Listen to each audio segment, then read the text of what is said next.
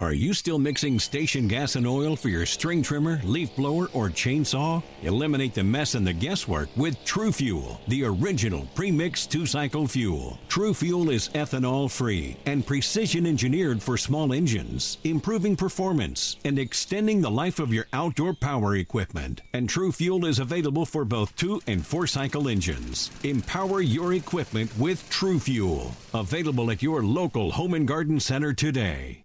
Introducing the S&D Podcast channel, your one-stop source for all types of podcasts. We are always on the look for new podcasts to join our channel. If there is any topic you would like to discuss, contact us now. We can be reached on all social media such as Facebook, Twitter, and or Instagram. You can also contact us by email or leave us a voicemail at 516-570-9248. So make sure to contact us now so you can start your podcast soon. And now, a Bearded Production presents the most awesome podcast to ever embrace a pair of headphones, Sarasso and the Beard. And now, here are your hosts, Nick Sarasso and Jose the Talking Beard Rivera. And welcome to Sarasso and the Beard Podcast, episode 26. I am Nick Sarasso. And I'm the Talking Beard, Jose Rivera.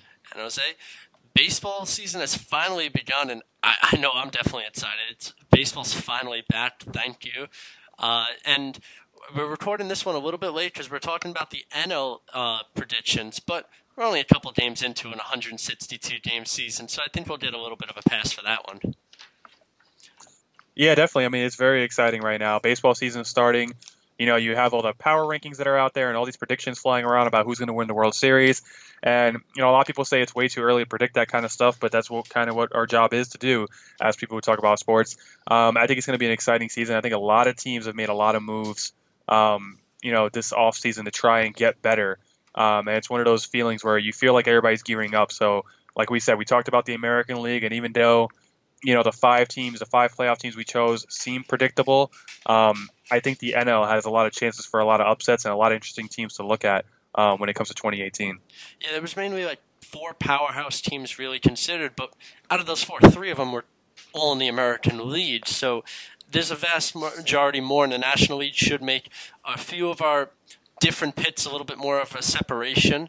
And, you know, what way to kick off the baseball season when you're in New York, it's April, and there's still going to be a delay and a rain out because of snow for the New York Yankees, and I think the Phillies were also involved with those issues, but that's just been the fun weather of this year. But with that, I want to start with the National League East, and I'm not going to start with the New York Mets, even though we both support the Mets. I want to start with the Atlanta Braves, and the big name for Atlanta is not even on the team yet, and that's Ronald Acuna, sent down after completely destroying spring training, destroying the minor leagues all last season, sent down just because of an extra year of arbitration, that when he won't be able to play a certain amount of games this year and he'll be held for an extra year, that the Braves will own Acuna technically, and he won't be able to be a free agent. And we saw the same thing happen with Chris Bryant with the Cubs, the year they were trying to make it to the playoffs and lost to the Mets, I think, in 2015. So, same thing with the Braves. Do you like organizations doing this? I do not, actually, because to me, this is where you blur the line between what is baseball. Is it a business or is it a sport? If it's a sport, you're trying to win every game possible. You're trying to make the playoffs. You're trying to win a division. You're trying to go all the way to win a World Series. When you start treating it like a business is when I start to have a problem with it, because clearly all you're trying to do is save every penny and dime so you don't have to pay what could be a megastar in Acuna. And honestly, it's just not, you know, it's not a good look for the organization. It's not a good look for the fan base. The fan base is going to be angry because when you send a message to your fan base by saying, hey, this youngster completely tore the cover off the ball in spring training. Clearly, he earned a spot on that roster, right? It's not like the Braves have limited spots. It's not like the Braves are a powerhouse team where they have other options for you to choose from. Acuna is a top option on this team. Like you said, you know, it's his time to shine. But at the same time, you're telling your fan base, no, it doesn't matter what he did in spring training. We're going to hold him back a little bit so we can save an extra dollar or two when it comes to arbitration. And at the end of the day, that's when it's not right. When it comes down to that, when it comes down to saving money or holding him back a year, that's when you send the message to your fan base by saying, we're not going to concern ourselves with winning right now. I sort of get it because if you're the Braves, you know you're not going to contend this year. I don't think the Braves are going to come anywhere close to being at the top of the NL East this year. Do I expect them to be better than they were last year? Definitely. I think the Braves are going to take a step forward this year in terms of the rebuilding phase. So I don't have a huge issue with them holding back Acuna. He'll come up eventually this year, and he will take control at some point in 28. I know it's going to happen, but it does kind of irk me a little bit when the guy has such a good spring, and then you hold him back because you want to save an extra $1 or $2 in arbitration. That it does send the wrong message, especially to the fan base. I mean, this is a guy that just dominated every part of the lead that he's been in, and just easily. It's just a silly move by the Braves. Is 1 year going to make the difference? I know the Braves are very big on the rebuild. They have a ton of players in the farm system. They have 7 of the top 100 prospects. 5 of them are pitchers. Acuna being, I think, the number 1 prospect in baseball. If not number 1, he's number 2. Does 1 year of an extra year of arbitration and an extra year of Ronald Acuna make the difference for the Braves? And I'm going to say no. If you're talking about still 4, 5, 6 years down the line. And by that point, if you're not contending, that extra year is not going to matter because Acuna is probably not going to sign with you after that. So for an organization, I understand wanting to try and keep him for an extra year, but it doesn't really make a difference long term. And you're still going to have him pretty cheap for the first couple of years that you have him when you want to try and sign prospects. You have a great future ahead of you. And it does, I think, still send the wrong message when it comes towards this team that still just recently got a new stadium, brings up a guy like Dansby Swanson very early. This is one move that I think the Braves made a mistake on, and they should have had Acuna up early. He's going to be up in 2-3 weeks anyway, but he should have been on this open day lineup because he extremely deserved to be there by just how much he has dominated baseball in every league that he's been in every spot he's been up at the plate. And this is a silly move, but for the Braves, though, I mean, out of all the National League teams, we always hear about young prospects coming up. Victor Robles, Trey Turner are examples for the Nationals. Even further along the line was Steven Strasburg, Bryce Harper. The Phillies have 3 prospects that we're looking at already with Crawford, Kinley, and then Cito Sanchez, who's right now in the minor leagues. The Marlins have been trading everybody. The Mets with the young pitching. But, I mean, out of all teams, do the Braves stand out to you the most when it comes to these young prospects and the future? They do, because I feel like the Braves have the right mix of prospects currently. I don't consider Philadelphia a rebuilding team anymore. I think we'll get to that in a second. So when it comes down to all the teams in this division, I think the Braves are kind of the richest in prospects right now. I think the Braves, for years, they've been stockpiling on pitching. Back when John Hart took over, you saw almost every trade they made in the beginning of the rebuilding stage was almost for pitchers in return. And I think that's a smart move. Pitching wins championships. We've seen that. Look at these past teams that have won the World Series. It's all because of their pitching, most likely. And, you get your pitchers first and you worry about your position players second. The Braves, like we said, Dansby Swanson's going to be a stud in this league. Acuna's going to be a stud as well, too. And you still got guys like Freddie Freeman on the roster as well. So the Braves aren't in bad shape. I think they definitely stand out. When it comes to prospects, the question is, are these prospects going to pan out?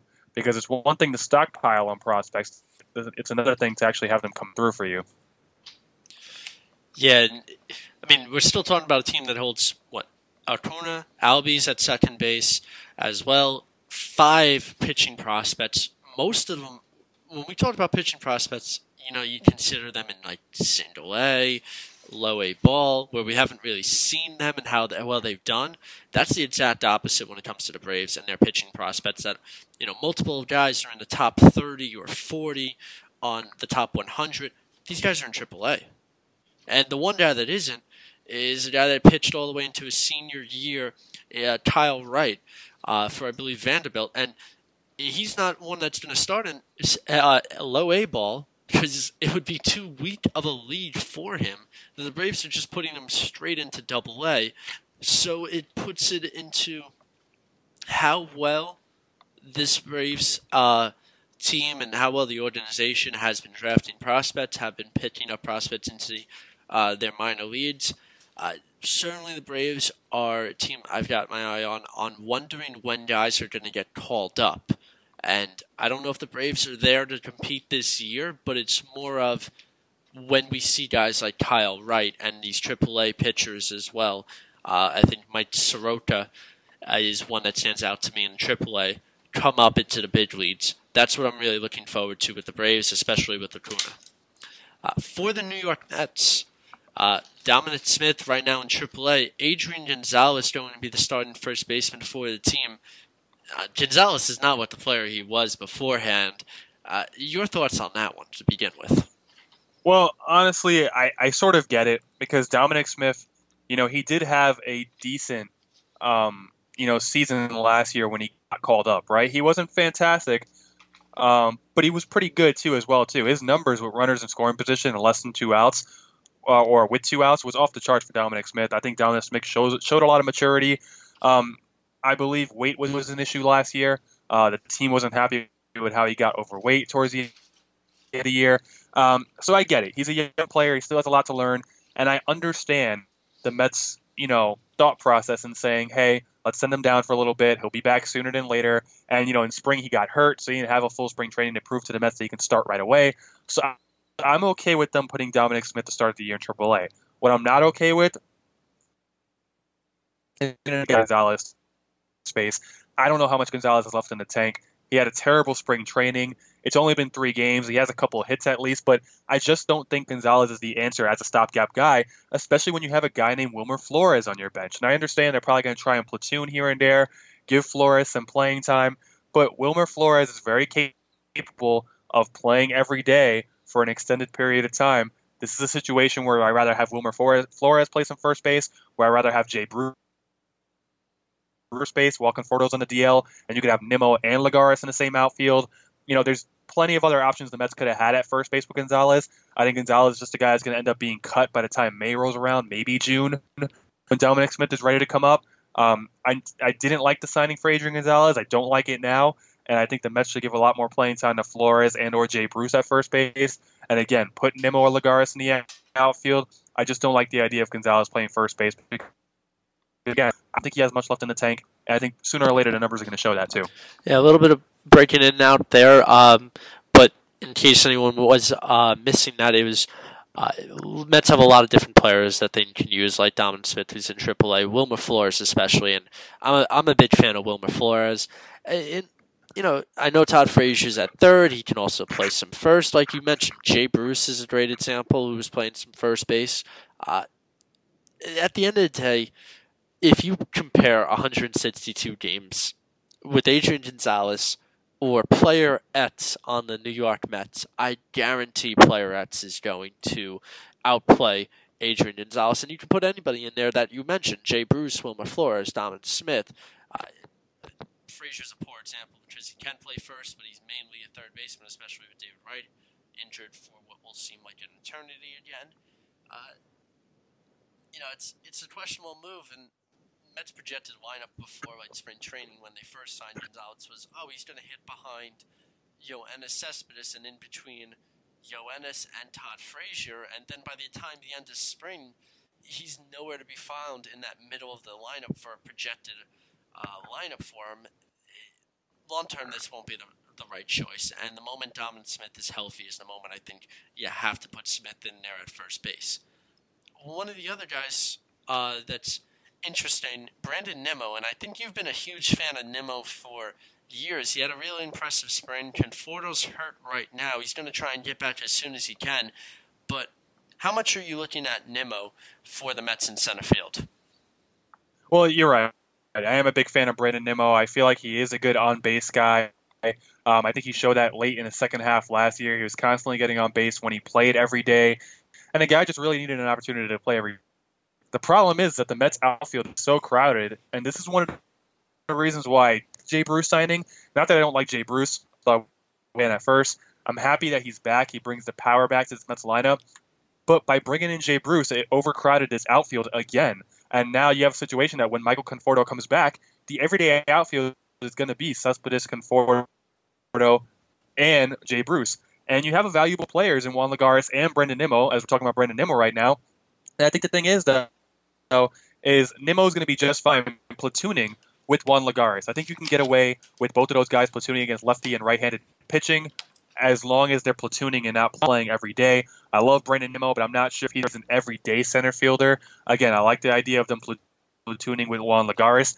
But once Conforto comes back, the question is, then what do you do? Do you just keep Nimmo and Lagares on the bench for the outfield as backups?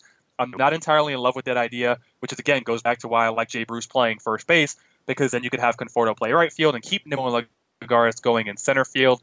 But the question is, really, and like you said, is I don't know what the future holds for Brendan Nimmo, because once Conforto gets back, playing time realistically Nimmo is going to get. Yeah, that's a big question mark, because I do like him as the leadoff hitter. When Conforto's obviously not in the lineup, and he should be back, I think best case scenario is looking at early May.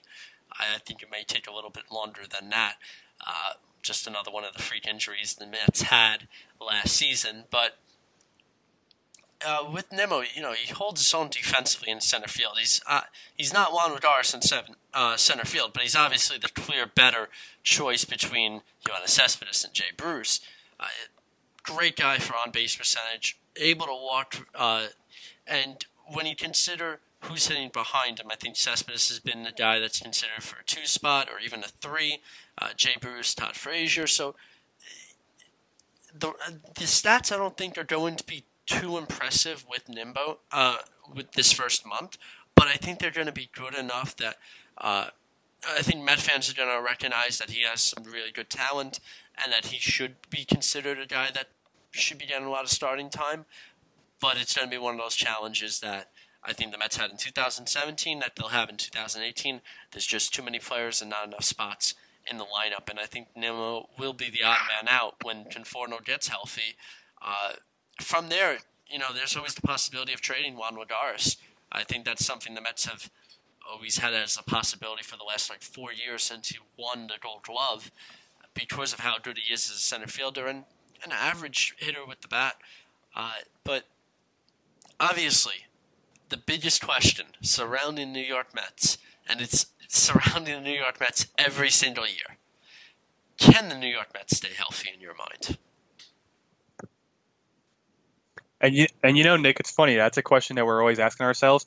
And that's a question I'll never have the answer to, honestly. And it's an upsetting question because it's only been 3 games. But I really like this Mets team. I may not like the people that are on the roster at some aspects. Like, I don't like that they have Adrian Gonzalez. I still don't like that they have Asdrubal Cabrera. But as a unit, I really like this Mets team. Super relaxed. They have a new handshake that involves salt and pepper shakers, whatever that means. This team looks super loose. And when you look at them from top to bottom, this team looks like a contender, doesn't it? You have a pitching staff that's young and ready to go. You have an offense that, Nick, they scored 9 runs on opening day without hitting a home run. When's the last time you said that the Mets scored a run without hitting a home run? You had to go way back. I love Mickey Callaway.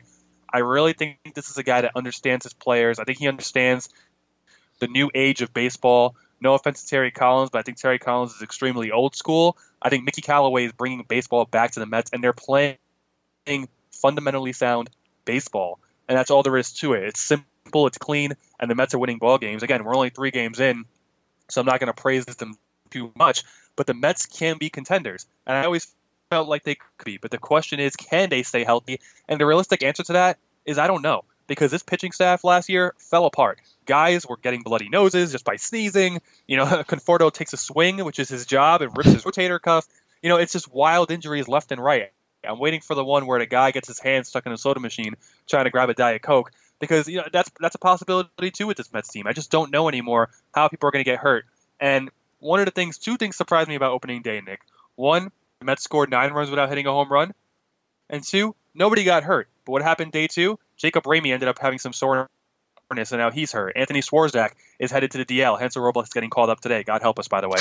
But, already you're seeing injuries trickle left and right. And it's so upsetting because as a Mets fan, or even as a baseball fan, watch a team with so much talent not get anywhere because of health concerns, it's a really frustrating feeling. If the Mets can stay healthy, I definitely see them as a wild card team. I think they can compete with the Nationals. I just think the Nationals are just a lot better than the Mets in every aspect. The Mets can hang with them. I don't know if they can beat them, but if they're not healthy, the Mets are not going to be anywhere close to a wild card spot, especially when you have a lot of good teams in the National League this year. Yeah, obviously it's going to have to start with Jacob deGrom, Noah Syndergaard. They're going to have to play full seasons. They're going to have to be on the mound making 30 starts each. If the Mets are healthy. And when I say if, I mean like really capitalize those words because it's such a rarity. But if they're healthy, yes, there is a possibility this team is a playoff team. And this team has the ability to contend in this division. Now, obviously, that also has to do with beating the Nationals, something the Mets only really was able to do the year they won the division. But there's just a lot of teams that are going to be very good in the National League this season. And the Mets have the advantage of, you get to play the Phillies, you get to play the Marlins, you get to play Atlanta. And although Atlanta and the Phillies are improving, they're still Atlanta and the Phillies. They're not there yet. And when you're talking about that's 3 of the 4 teams you're mainly seeing for a season, that's a good start for the New York Mets. But health is going to be the biggest question for this team. And it's going to be every Mets fan remark on it is going to be the word hopeful. And just hoping the best for it. I don't know. And I don't think anyone's going to be able to say, yes, they can stay healthy, and no, they can't stay healthy. You could believe either one of them. It's just a wait-and-see process for the Mets. I don't think, though, the Mets are going to be able to stay healthy. There's always something that happens to this team. And already this season, we already had you can say there's already been 2 injuries, and they've only played a few games. But in retrospect, David Wright's not there. Michael Conforto's going to miss a month. Yoenis Cespedes is always the type of player that gets banged up. It's Adrian Gonzalez only hit the DL once in his career last year, but he's not the most hands-on player that I expect to have a good year, even if he's healthy. Dalton Smith was hurt in spring training, a big reason why he wasn't on the opening day roster. So when we even say opening day, the Mets were healthy, they really weren't. And that's the Mets that we know. They're already missing 3 pieces when you consider it. Bottom line, I think they're just going to miss out on the playoffs. But if they can stay healthy, there is 100% a shot that the Mets can get to the playoffs. Rare on the division, but a better chance on the wild card, mainly because of who's in the division for this team. Speaking about another team in the division, the Philadelphia Phillies. Surprisingly, they spent some money in this offseason. Phillies went and signed Carlos Santana and Jake Arrieta, and it almost has that kind of feel that they're trying to get out of the rebuilding phase. They call up J.P. Crawford, they call up Kinley. Do you think the Phillies are on their way out of the rebuilding and are looking to try and contend? Yeah, I think they are. And when I look at the Phillies, I know I don't consider them a rebuilding team anymore. I think a lot of their players are in place. I love J.P. Crawford at shortstop. I think Nick Williams is going to have a good year in the outfield. I think Rhys Hoskins is going to keep building off of his rookie season last year. Carlos Santana, I like the signing, even though they overpaid for him. They clearly overpaid. But I do like the signing. It gives them that powerhouse first baseman. They could slap in the middle of the order, and all he has to do, he's going to hit home runs at Citizens Bank Park. It's a hitter-friendly park already, and for a guy like him, a switch hitter, he's going to be able to hit the ball out of the ballpark. So I do like those signings. I think Aflalo is going to be a pretty good catcher. I thought this pitching staff was pretty good last year. This entire team took a step backwards last year, but you have guys like Vince Velasquez and all the other guys that they got back in that Ken Giles trade. I still like this Phillies team. I think they have a lot of upside. I think they're going to be the most improved team this year. I still like Odubel Herrera. I think he's still pretty good. I think he's an everyday center fielder. And I think he's really a good leadoff man when it's all said and done. This Phillies team. And then they go out and sign Jake Arrieta, one of the biggest splashes of them all. Yes, it's a short-term deal. Yes, it's a lot of money within a 3-year time frame. But I like this deal because what it does is it sends a message to their fan base by saying, hey, we may not have all the pieces just yet, but we're going to go out and get a guy like Arrieta that's going to help us improve this team and at least compete for a wild card spot. I don't think the Phillies are going to take down the Nationals, but I do think the Phillies can hang around and compete for that second wild card spot with the team that they have now. I don't think they make the playoffs, but I do think the Phillies are right there competing for that second spot all year long. Yeah, with the Phillies, it's interesting because I do like their young team squad. When you consider guys like Scott Kinley, Malik Franco, who, obviously he's not really turned out to be the hitter that he kicked off as, but he still has the ability to hit 20-plus home runs, 25 home runs. Average is a little bit question mark with Franco, but plenty of power. J.P. Crawford at shortstop. You have a guy like Cesar Hernandez, who's pretty much going to be mixed in around all these young players. Carlos Santana. I like the bullpen that they have with them. Royce Hoskins, Aaron Othar, Odubel Herrera. This is a good team. This is a good young lineup. The pitching is going to be the big question mark because we've seen guys like you mentioned, Vincent Velasquez. Ever since he struck out 17 against the Mets, of course every Met fan's going to remember that, but he really hasn't been the same. He's really struggled. Jared Etkoff hasn't really gotten it going. Aaron Nola, there are signs when he's pitching phenomenal, and then there are just days where he's completely off. I really like the Jake Arrieta signing because it's more on the thoughts of if Arrieta can try and maybe get some of the starters in a rhythm, maybe just somebody that these young kids can look up to. Overall, though, I don't know if the Phillies are really ready to compete, but I certainly think the Phillies are out of that rebuilding phase because this is a good enough lineup that can play 162 games and certainly compete and hit the ball extremely well. Plenty of power when you consider this team. The bullpen's strong enough. It's the starting pitching I have a lot of questions with. Certainly some with health, but overall just consistency from these young starters. That's my biggest worry when it comes to the Phillies is consistency. But I'm very interested in the Phillies because, a lot of times we've been seeing this division, and it's by far the weakest division in baseball for years. Atlanta was out of it. Philadelphia was out of it. The Marlins are now out of it. The Mets were out of it. It was a one-team race for, 6-7 years. So it's nice to see that a lot of these teams are finally bringing up those prospects after years and years of rebuilding. And we're seeing some hope that this division can really pan out to being one of the better divisions in all of baseball. But speaking about the weak side of this division, we can't talk about that without mentioning the Marlins, who at this point are a dead fish out of water. They traded everybody. They really gutted this team. No pun on words. But you look at it, and it's hard to find anything positive for the Marlins when it comes to going into this season. But out of all the trades, was there one that you really liked that is a positive for the Marlins? Yeah, I'm going to say the Giancarlo Stanton trade, and that might shock a lot of people. Did the Marlins get full value back for Stanton? Probably not. I think firsthand, we've seen Jorge Guzman firsthand that they got back from the Yankees. He's going to be a pretty good pitcher, I think, one day. He's a stud. I think he has the stuff. He just has some growing up to do, and not in a bad way. I just think he needs to mature, as a young pitcher, and I think he'll be in the big leagues. Sorry, a little bit of a technical issue. I think we've lost Jose for a moment. But Jose, if you can hear me, just jump back in when you can. So Jose liked the Marlins trade on Giancarlo Stanton. I'm going to take a different side on that approach, and I'm going to say a little bit of a technical difficulty right there, but we are back. Jose's back on the line. And Jose, you were talking about the one trade that you really liked was the Marlins trading Giancarlo Stanton to the Yankees, and that was pretty much the pivotal moment of the Marlins basically selling everybody. But what really stood out to you in your mind?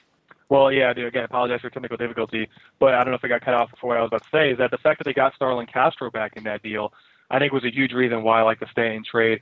I do like Jorge Guzman. We've seen him up close and personal from his days in the Staten Island Yankees. I think he's a good kid. I think he's going to develop into a good young pitcher at the MLB level as soon as he gets a little more mature, and not in a bad way, but mature in a pitching way. But Starlin Castro, the Marlins are going to trade everybody they can at the deadline. Justin Bour is probably going to get dealt. JT Realmuto is probably going to get traded. And you could add Starlin Castro to that list. There's going to be a team that's going to need a second baseman. There's going to be a team that needs a second baseman that can hit a little bit.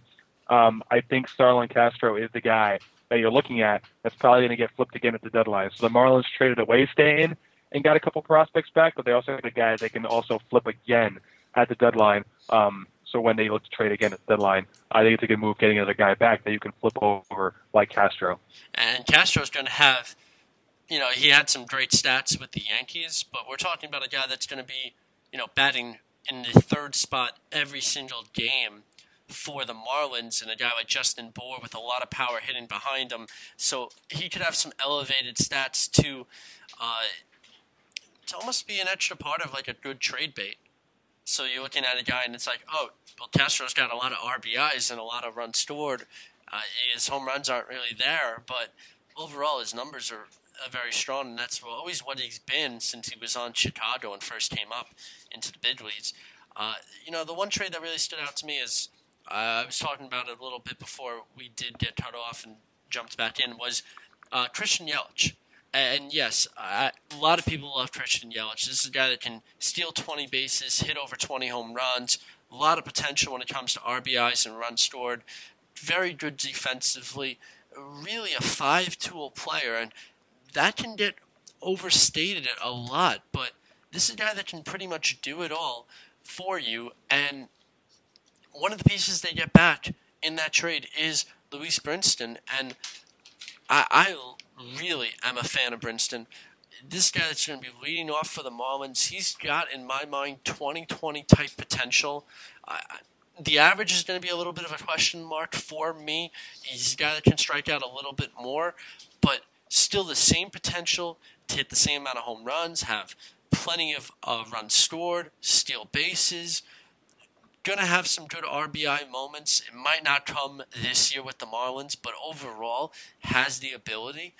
And for that to be the prime piece that the Marlins were able to get for Christian Yelich, that's a good replacement piece right off the bat. And again, very controllable contract, years of arbitration, first rookie season. To begin with that and to get more pieces from the Brewers, that's, to me, is the standout trade. Obviously, when you talk about the Marlins, they gave up Giancarlo Stanton, who hits 59 home runs, finishes with the MVP. They traded away D. Gordon, over 100 runs scored, 60 stolen bases, over a 300 average. They traded away Marcell Ozuna, one of the top RBI guys in baseball, Christian Yelich, a guy that can do it all. Are the Marlins going to finish with the least amount of wins in baseball this season because of just everything that they gave up and the team that they have right now? I think it's a high possibility. When you think of the worst teams in the league this year, you're probably going to throw the Marlins in the mix. Definitely Detroit, I think, is going to be in the mix too. Maybe Tampa Bay, depending on how they play this year and what happens over there, if they trade Chris Archer or not. But really, when I think about it, maybe if you want to throw Cincinnati in the mix too, I feel like a lot of teams are taking a step forward this year, so there's not going to be that many flat-out awful teams, but the Marlins are going to be one of those awful teams. So I think it's a very high possibility that the Marlins end up with the worst record, with the least amount of wins. I think the only team that has a chance of beating that category is probably the Detroit Tigers. But again, I think the Marlins, they traded away a lot in the offseason, as you said. They're not done trading. Me and you both know they're going to trade whoever's breathing in the locker room at this point at the deadline. So I do expect the Marlins to probably end up with the least record. If not, probably definitely Detroit. But I think the Marlins are the favorite. If they're ever a favorite to do anything, it's a favorite to end up with the least amount of wins this year. Yeah, at the end of the day, like we said, Starlin Castro is still a good chance that he gets traded. JT Realmuto is going to begin the season pretty much on the DL. But obviously there are so many teams that could use a catcher that has the ability to steal, lead off for you, that has the ability to hit over 300, a 290 hitting catcher. Justin Bour, he finished with, I think, 25 home runs, but is one of the most powerful hitters in baseball. I think we saw a little bit of a glimpse of that when the home run derby, obviously it featured a lot more of Aaron Judge and Giancarlo Stanton, but one of the participants in it was Justin Bour. So there are still three pieces that this team could relatively trade. before the trade deadline if they want to. And I'm still a big fan of Derek Dietrich, who's, I think, like a mini version of Ben Zobrist. So if forever the Marlins pick up a couple of wins in a row, they could always trade a couple pieces away to ensure that they could finish with the least amount of wins in baseball this year. Which leaves us with one team left in this division, the Washington Nationals. And are the Nationals the clear favorite to win this division? And if so, I mean, this is a team that seems to be constantly getting knocked out of the playoffs in the first year. Do they need to go and have a big year in the playoffs, get far into the playoffs in order to try and keep Bryce Harper for next season and beyond? Yeah, I think this is a very important year for the Washington Nationals. They have a new manager this year in Dave Martinez. And I think you said it. The key point right there is they keep getting knocked out in the first round. Every year, we're going to pick the Nationals to win the NL East. The question is, can they get past that first round? And I would say it's World Series or bust for the Nationals, but the problem is they never get out of the first round, so I don't feel like I can say that. So it's almost an NLCS or bust for the Washington Nationals with the way they play, because this is a team that has no more excuses. They have one of the best pitching staffs in baseball, whether it's Steven Strasburg, Max Scherzer, Gio Gonzalez, who had a huge bounce-back season last year, Tanner Roark, who's the fourth man in their rotation, can be the ace of any other team probably in the National League. He's fantastic. And you have guys like Joe Ross in the back end, who's not a slouch either. This Nationals team has all the tools that it can to succeed. They need to start winning. Adam Eaton was a good trade last year. He didn't get to play, of course, because of the injury, so we're going to see a full season of Adam Eaton this year. And it's like you said, not only is, I don't want to say legitimacy on the line, because, the Nationals have a reputation now for just getting out in the first round. And, at some point you have to start winning in order to be respected and to be a legit contender, because every year we're just going to expect you to make the playoffs and then get out. But also, Bryce Harper's a free agent at the end of the year. And Bryce Harper can say all he wants, how much he loves D.C. and how he loves it in Washington. But what it comes down to is also winning. And guys like Bryce Harper, they like to win. They want to win rings. They want to win championships. They also want to make money, too.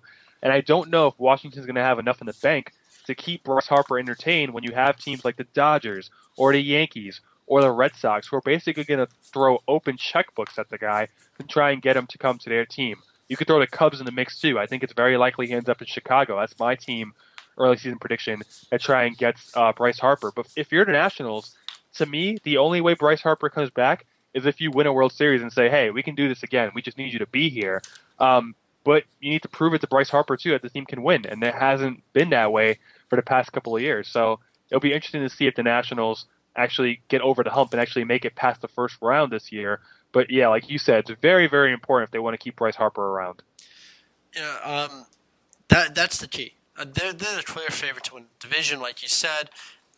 They get knocked out in the NLDS every single year, a different way each year.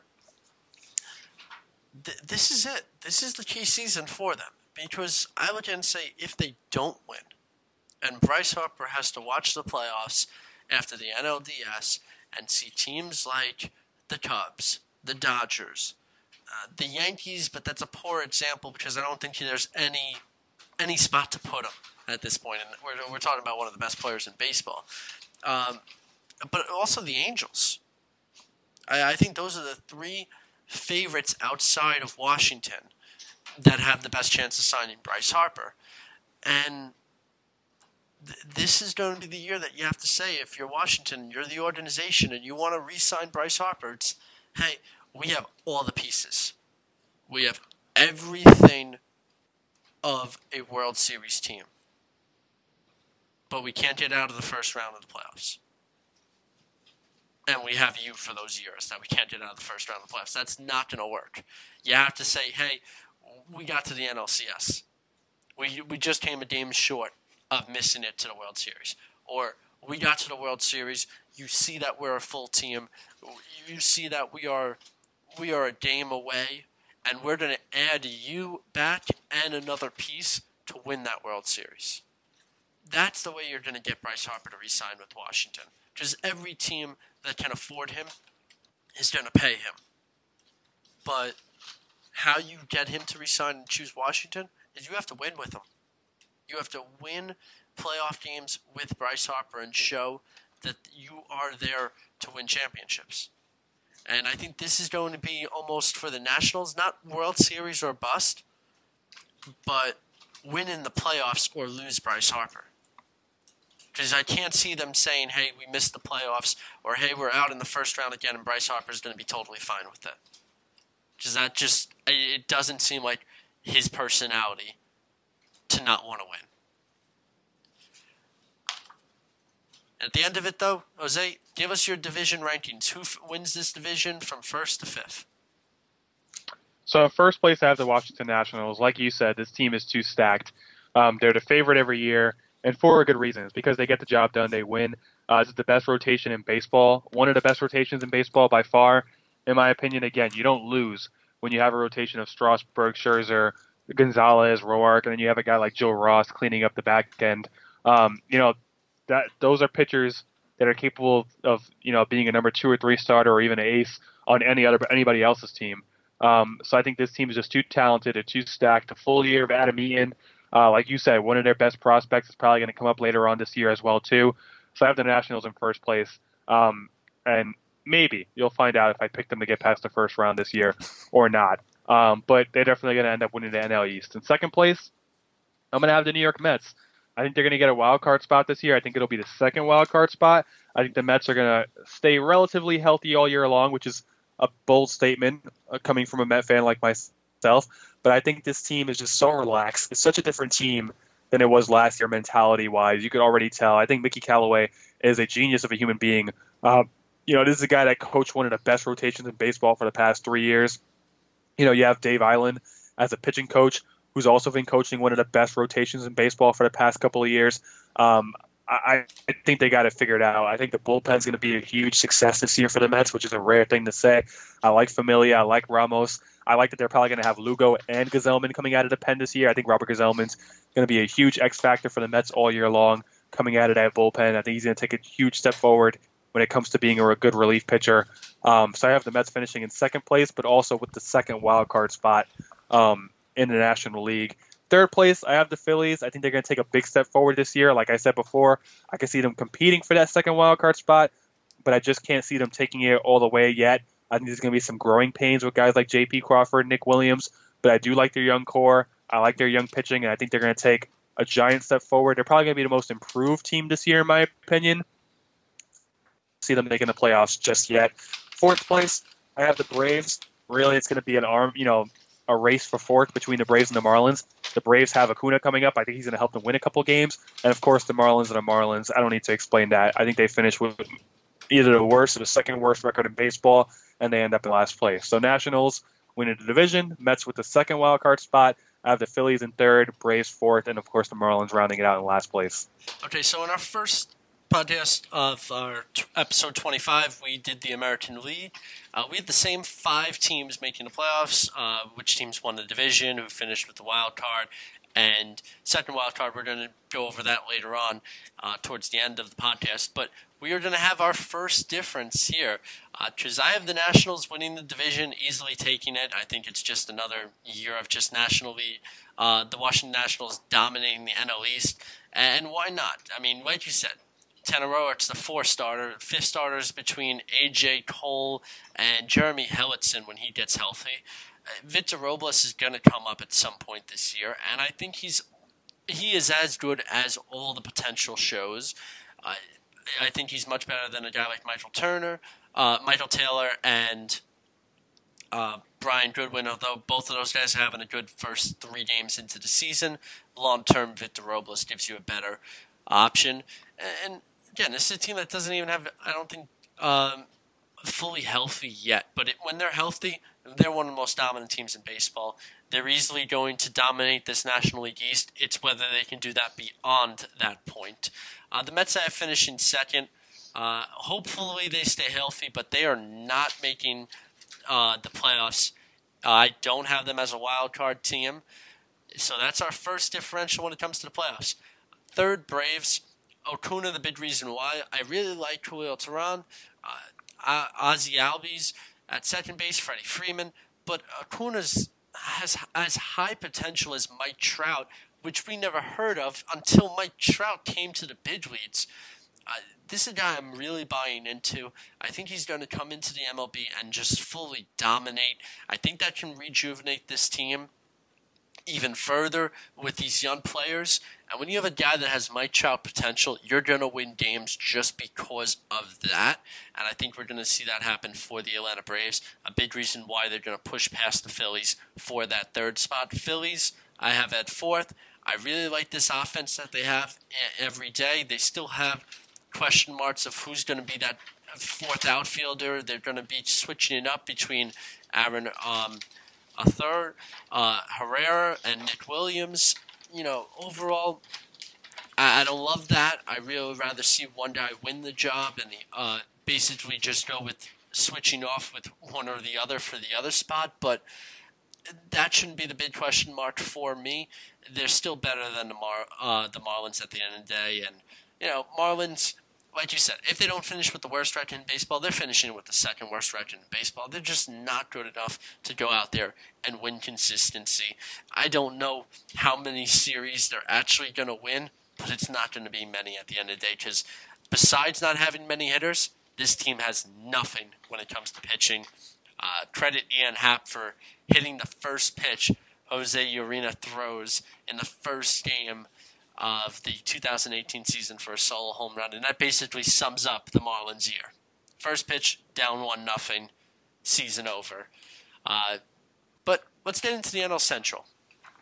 NL Central, a lot of big additions. Christian Yelich came into the NL Central through a trade. Marcell Ozuna through a trade. Yu Darvish and Lorenzo Cain both signed. Out of all these big signings and trades, which one stands out to you the most? To me, I think it was a trade for that the Brewers did for. I think Marcell Ozuna, I think, was a big time signing trade for the St. Louis Cardinals. I think this is a team that they whiffed on trying to get Giancarlo Stanton. So I really think that bringing in Ozuna really helps the Cardinals. I think it gives them that pop. I don't think it's enough for St. Louis, but in terms of which one was the biggest impact, I feel like that's the one that's going to have the biggest impact on the St. Louis Cardinals. I was going to say the Cardinals, but mainly because they didn't have a 3-hitter, 4-hitter like Ozuna at all in the lineup last season. But I'll take the flip side, and I'll go Lorenzo Cain. The Brewers, I think this is a good addition. We're already seeing him have 3 steals to start off the year. A guy that can hit 300, lead off for them. Much better of a defensive player than what the Brewers already have in the outfield around them. And when you consider that he's going to be leading off and hitting in front of guys like Christian Yelich, Ryan Braun, Eric Thames at times, it's going to create early 1-0 leads for the Brewers in games. And I really like Lorenzo Cain as being that big impact player for the team. I think I'm taking a rare one here by the signing, but it's a good deal and a good contract overall that the Brewers were able to get out of Lorenzo Cain. But let's start with the Cardinals. Like you said, they just added Marcell Ozuna. However, they lost Lance Lynn.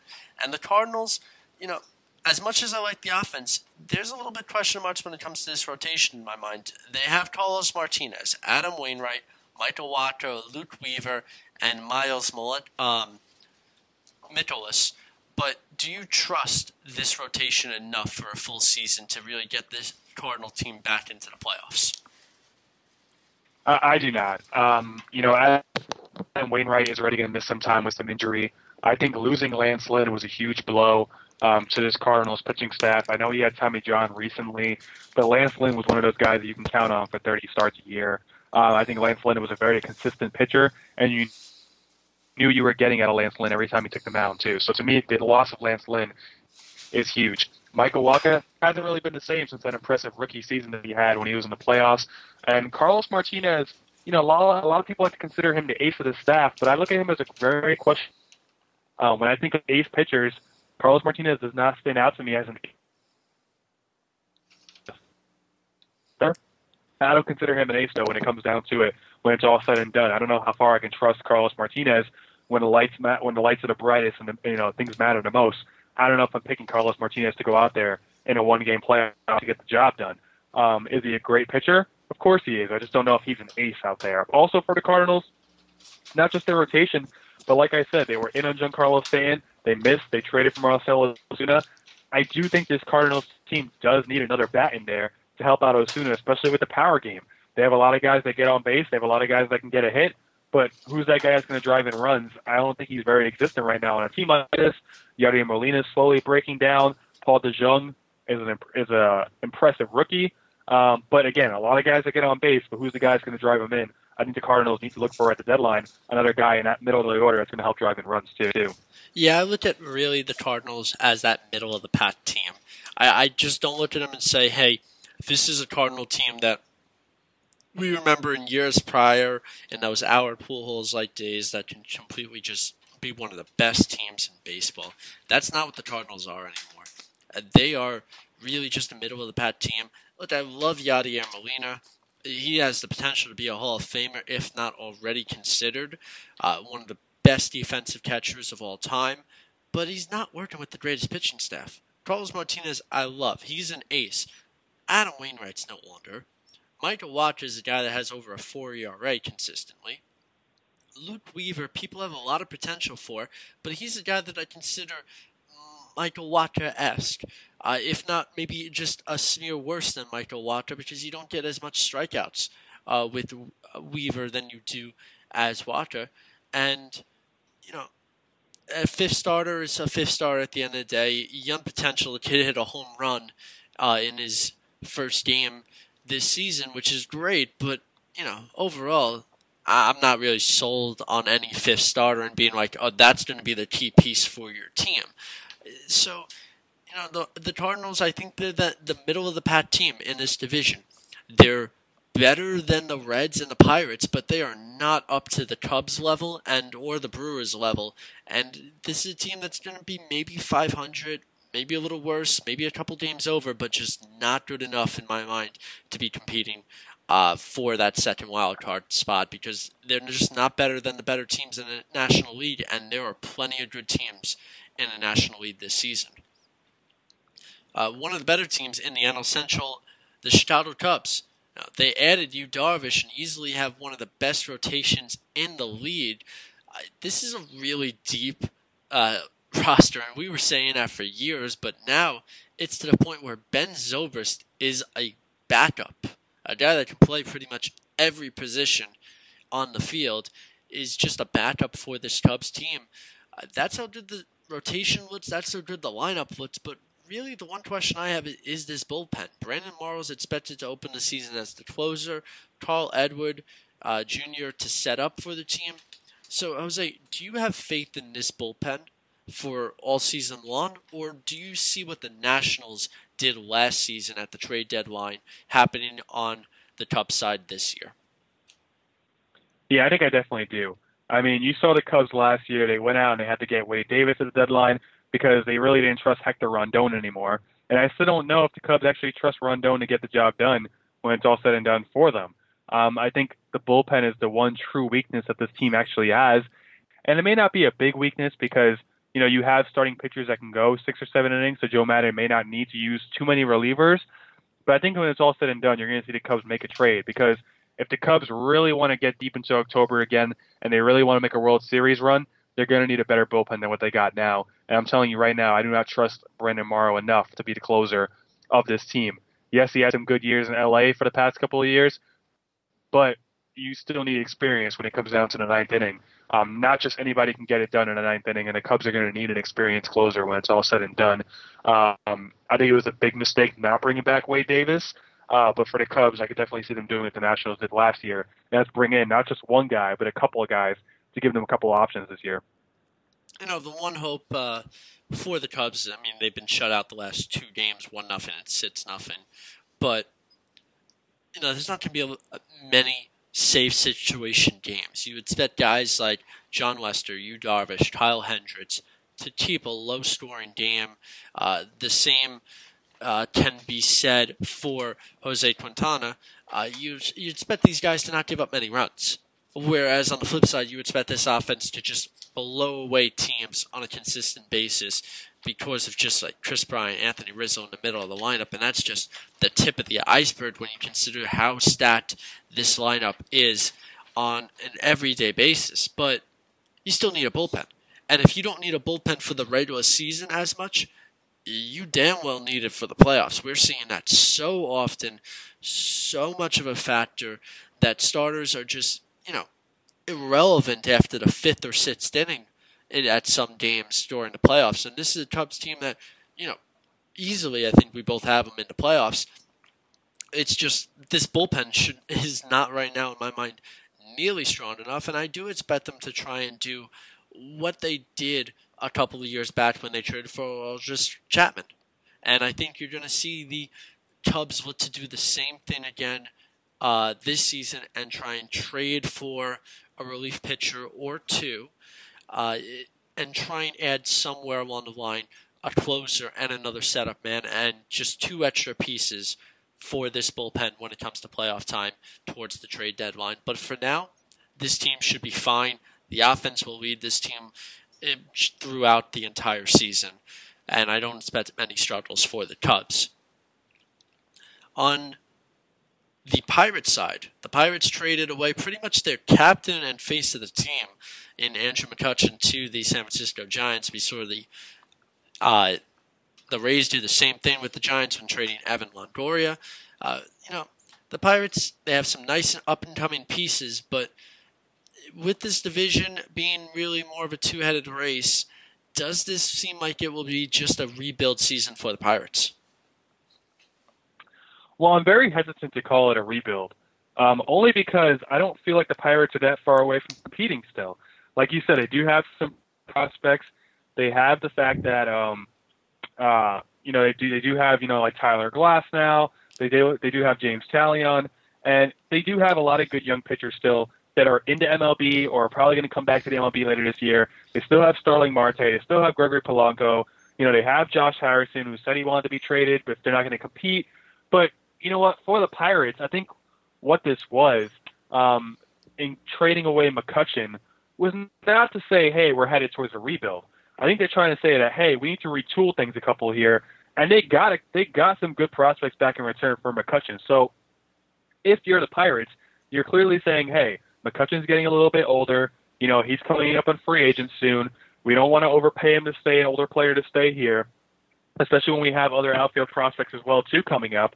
So for the Pirates, I think they're telling their fan base simply, hey, we're just retooling. We're not rebuilding. We just traded away Andrew McCutchen. Yes, I know it's hard to trade away the face of your franchise, but what we got back in return is going to help us in the short term. I really don't think the Pirates are that far away from coming back into contention. I don't think the Pirates are going to contend this year, but I do see the Pirates being contenders again as soon as maybe next year. I'm not as sold on the Pirates. I think they're far away. I like the pitching staff, but I like the pitching staff if it was separated around multiple pitchers being like considered 3-starter or 4-starter for a team. Jameson Talion, yes, I like him, but he's not an ace. Chad Cole, I like him, but he's not a 3-starter. Williams, he threw, I think, 6 no-hit innings against the Tigers, I believe, but he's not a 2-starter. This team is, in my mind, very far off. I like Josh Bell. I like Starlin Marte, Colin Moran, but this team is far away. And I'm not going to say they're anywhere near competing this season. I think they're much of a worse of a team than they were in years prior. And this is also a team that lost Garrett Cole and traded him away to Houston. So I don't even think you put in the right mindset for the players around this organization when they go into this season saying, hey, our ace is gone, our star center fielder is gone, who once won the MVP. No, there's not much to look into this. It's for me, it's a rebuild year for the Pirates, and it's hoping the best that a lot of these young kids continue to play very well. As a Josh Bell, I'll be looking at him extremely from first base. He's got a lot of power and a lot of potential, but the Pirates, I view, are a long way away, and I think it's just the start for Pittsburgh. They had a nice run, but I think we're going to see Pittsburgh pretty much fall off for a few more years before they're ready to compete again. Another team that doesn't really have a lot of pitching. We spoke about that with a little bit of the Pirates and Cardinals. I don't think either one of us consider them to have really a lot of pitching around them. But the Reds, this is a team that really has nobody. Luis Castillo, again, a high prospect is what they're considering their ace as. Homer Bailey, I mean, maybe if this was, 2008, we're considering talking about him as a two-starter or an ace. But the Reds just have a lot of midst of injury-prone players like Homer Bailey and a lot of youth around them. But is this another year for Joey Votto stuck on a rebuilding Reds team? Yeah, and again, this is another situation where obviously Joey Votto, the face of the team, he's obviously the team captain in the Reds over there. This team has no pitching whatsoever. They do have some young bright spots. I love their catcher, Tucker Barnhart. He had an insane, percentage in caught stealing last year with throwing out runners. He ended up winning a Gold Glove, and no one really knew who he was at that point when he won that Gold Glove. And this is a situation where I don't know if you agree here, Nick. The Reds are probably going to be in last place in this division. I have them penciled in last place in the NL Central. But this is a situation. This is another year where I feel like the Cincinnati Reds organization has to look themselves in the mirror and say, we need to trade Joey Votto. I think this Reds team has been rebuilding for how many years now? It seems like forever. They're not going to get anywhere unless they trade away a guy like the caliber of Joey Votto. I know it's very hard to do. Why? Because he's the face of your franchise. But he's also owed an insane amount of money over the next, 4 years maybe? I'm not sure how long ago he signed that 8-year contract. But I think the Cincinnati Reds can benefit tremendously by trading Joey Votto away, stockpiling in a couple of prospects, and really trying to hit on each one, because the Reds just aren't going anywhere. It's a rebuild phase that's stuck in the mud here, and I don't see them going anywhere as long as Joey Votto is occupying first base. I don't view Joey Votto as the problem. I like the team. No, I'm not saying he's the problem. I'm just saying this team is not getting better, though, and there's no point of wasting Joey Votto's talents there. I think you should trade Joey Votto to help make this team better. I think they're a better team without Joey Votto, not because Joey Votto's a problem, but because this team is just not hitting on their prospects. I'm a little bit different on that one. I think they're closer than most people are expecting them. They don't have the average. This is a team that will not hit for average. Adam Duvall, Jesse Winker, Billy Hamilton, Eugenio Suarez, they're not going to hit for average. What they have is a lot of power. This is a team that has a lot of power around this lineup. I love Iglesias as their closer, but they are missing some starters. That's clear as day, and part of that has to do with Anthony DeSclafani has pretty much missed all of 2017. He's starting this year injured. 2016 he was injured for a lot of it. So it's hard to bank yourself on a starter that hasn't really played in nearly 2 years. But when he was healthy, he was very good. Brandon Finnegan, most remember him when he was a Royal because he pitched in the College World Series and in the World Series the same year. I think he's the only player to ever do that. But he's starter potential, but he's also injured right now. I like the team. I don't like their starting pitching. And I think they're a couple starters away. I would have loved to have seen the Reds say, hey, let's go out and sign Alex Cobb. Or hey, let's sign Jake Arrieta. Or let's sign Yu Darvish. Because all of a sudden, if they sign 2 of those players, I think we're talking about the Reds in a whole different view of the team. So I don't think their trade Joey Votto rebuild still away. I think they're just, we have to sign a player or 2. And so I think the Reds, this is still going to be a miss year. I think they finish in the bottom of the division again. But I really like this offense. And I think this offense has a great potential to hit a ton of home runs, not hit much for average. But they're just a starter or 2 away. In health. Maybe 3 starters away, and you have to really spend a lot this offseason. And that is a far distance when you're talking about a pitching staff, but that's what they're just missing at the end of the day. Just the pitching staff, and we're looking at the Reds in a whole different view. I think the Pirates are further along the line than that. But last team on this list is the Brewers. Now, Brewers finished just missing the wild card. They led the division for a while. Then in the offseason, they add Lorenzo Cain and Christian Yelich. Can they make the playoffs this year for this team, or do you not trust that rotation either? I do like this Brewers team. I really like the trades for Lorenzo Cain and Christian Yelich. I think it makes their outfield defense almost fantastic. You still have Keon Broxton there as well too. And the one weakness, as you pointed out, is the starting rotation. I don't like the pitching for this team. I think it's their one true weakness. However, you still have guys that you're hanging on to, like Santana, the young outfielder who hit 30 home runs last year. They have a lot of guys there, including a guy like Ryan Braun, who they can flip for some pitching. Now, maybe not Ryan Braun directly, but they do have some other players that were on their team last year that are not getting playing time, that are in the minors. And I think this team has a bunch of prospects to flip for a true starter ace.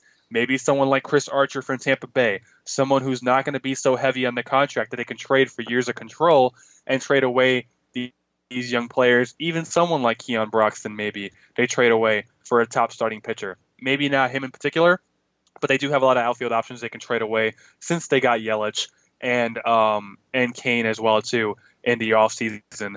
But I love these moves by the Brewers. I think they're a crazy team to watch last year. Very powerful team. I think this year they're even better. I really like Cain and Yelich added to this lineup. The power is still there. I think this team is a little bit better hitting average-wise, but I do like the fact that this team got better in the offseason, and I truly believe that they're going to take a giant step forward. They need some pitching, but I think the Brewers are going to go pitching at the deadline, honestly. Yeah, like you said, Keon Broxton, he's a guy that had a lot of potential last season, starting the year in AAA, just because there's just no room on the team. Santana, 30 home runs. Jesus Aguilar, a guy that in 2017 hit 16 home runs and less than 300 at-bats. So we're talking about a guy that, if he gets some actual potential to start a lot of games this season, he could have 25 home runs plus. They have a lot of offensive pieces, but they are short on the rotation. Chase Anderson, I really like as a starter. He is getting to that ace potential. He is the ace of this team. Most teams he's probably not an ace, but he still has that top 1-2 star potential. Jimmy Nelson, guy that's going to miss, I think, all the way up to June or July for the team. But when he gets back, he's, again, a guy that has that ace to 2-starter potential. Zach Davies, but from there they're going to have to make a trade. And whether they try and trade Jesus Aguilar, whether they try and trade Keon Broxton or Santana, I doubt Ryan Braun. I'd rather them keep Braun. But they're going to have to trade somebody or two and to add a pitcher. And this is where I think I completely agree with you. This is where you got to call Tampa Bay. Tampa Bay's got a lot of pitchers, and they need some extra offense. That's the route to go. And I think it's just a matter of time before we see the Brewers try and do that middle of the year to add another starter. And I think that would be best for the team to do so. But as of right now, I think the Brewers, as a team already, is good enough to make the playoffs. So, Jose, with that in mind, we covered all 5 teams. Who do you have winning this division? Well, this might surprise some people. My NL Central Division winner is the Milwaukee Brewers. They were surprised. I love watching their crazy offense last year. They bring in Lorenzo Cain. They bring in Christian Yelich, good hitters, power hitter, contact hitters, make their defense fantastic with Broxton in center field. Again, their one weakness is pitching, but I do see them getting a pitcher. I can see them trading for Arch. I can see them trading someone like Santana to Tampa Bay. I do think they trade Ryan Braun this year just to get him out of that cluttered outfit, off this cluttered team. The relationship between Ryan Braun and the Brewers has been the same since the whole steroid. So you take the Brewers team is ready to roll. Again, there's certain, at the end of the day, I think it's a 3-team race. I think it's between the Brewers, Cubs, and Cardinals. But the Cubs and Cardinals have some flaws that I'm not liking. I love the Brewers right now. I think this offense is ready to click. Again, they need someone like Chris Archer. I think they go and get him at the deadline. I think the Brewers make an extra push, and they end up taking the NL Central. And so it's going to be the Chicago Cubs. I also have them get in the first wild card spot because this Cubs team, again, still a dynamic team, still ready to roll. This offense is crazy. Still a lot of great young hitters. But that one weakness that really concerns me is that bullpen. And I think in a division like this, where you have three teams that can make the playoffs, and I include the Cardinals in that mix too, they could make the playoffs, but the Cubs need a strong bullpen. I could see them making a trade at the deadline, but that bullpen is really going to concern me, at least for the first half of the season. I still think the Cubs make the playoffs as a second place in the NL Central. And third, I have the Cardinals. Again, I just can't trust that rotation outside of Wainwright when he comes back from being healthy. Carlos Martinez is not a true ace in my eyes. I don't trust Michael Walker. He's never really been the same since that first year. Mikolas and Weaver, they're good, but can they really be that great when the Cardinals need them to? I do in that lineup. I don't know who's available out there, honestly, for them to go get. Maybe they get a guy like Justin Bour at the deadline to help them out, but I don't know if the Cardinals are going to visit that idea or if they like what they have where they stand right now. But I don't think offense is enough, and Yardy Molina is slowly breaking down in my eyes, too. In fourth place, I'm going to have to roll with the Pittsburgh. This is very similar to the NL East, where I have the Pirates and the Reds competing for fourth and fifth to stay out of last place. I like the Pirates a little bit better. Even though they traded Garrett Cole away, I think the Pirates obviously have better pitching than the Reds because the Reds literally have no one compared to the Pirates who actually have people who are breathing and have a pulse. So I think the Pirates get it done. I think the Pirates are, they're a little bit better than the Reds. But when it's all said and done, the Pirates get fourth place and the Reds will fifth. So for me, I have the Cubs winning the division. This is still one of the best teams in baseball. Although they don't have really the bullpen that I like, they still have a great pitching staff, 4 top starters. Even to throw in there, this is just an offense that not many teams have around them. I think the Cubs can run away with this division, and I'm going to say last year was more of a fluke issue. I think they were just coming off of the World Series high and didn't really kick it into gear till well over 100 games into the season. Because a lot of times when we were talking about the Cubs and Brewers last season, it was not really buying into the Brewers winning the division. It was more, when are the Cubs just going to come in and take over this division? When are the Cubs coming in to take over the division? And it took much longer than I thought it was, but the Cubs eventually did that. I don't think you'll see that this year. I think the Cubs are just going to come in, take over the division from the start. They're the much better team. I know they're off to a 2-3 start to begin the year. They've been shut out the last 2 games, but overall, this is an offense that should easily rake up in the National League and on all of baseball. The Brewers I have finished in second, and like you, I have them going into the playoffs. I have them as my second wild card spot. I think they do improve a couple extra games. I think they're a very good team, and they're a team that's on the rise. I agree with you. I think they definitely have to make a move for a starting pitcher. If they're able to get Chris Archer, that's a huge boost to that pitching staff. I don't know if they'll be able to get that big of a star, but they're certainly going to add a pitcher or two to this lineup. I'm looking at a guy like Michael Fulmer as a possibility with the Detroit Tigers. They're falling off these next few years. Maybe they can trade a guy like Keon Broxton. Maybe they can trade a guy like Jesus Aguilar. A little bit tougher to trade Aguilar considering Victor Martinez and Miguel Cabrera both occupy that first and DH role, but the potential is there to trade Broxton or Santana. You can even try and piggyback contracts when you consider trying to trade Fulmer and maybe a Jordan Zimmerman, and he's able to get out of the American League. But certainly there's a lot of potential of teams that would offer a ace or a 2-starter when you're talking about a Santana, Keon Broxton, Jesus Aguilar, or even other prospects around this team that the Brewers hold, because there was years of struggling for the Brewers, and I think they're trying to finally contend again. Cardinals, middle of the pack team, like you, right there in the third. They're not good enough to compete with the best teams in the National League, but they're definitely good enough to beat up on the weaker teams. That puts them right there in third in division. I'm going to put the Reds at fourth. I trust the offense a bit more than I trust the Pirates' offense. Can't really tell you who's going to start every single game for the Reds, but I really am sold on the potential of the Cincinnati Reds. You know, when you're going to suck for about 5 or 7 years, you're going to add some top stars to your team, some top potential. They certainly have that around that in their lineup, and I think that's good enough to get the Reds to 4th.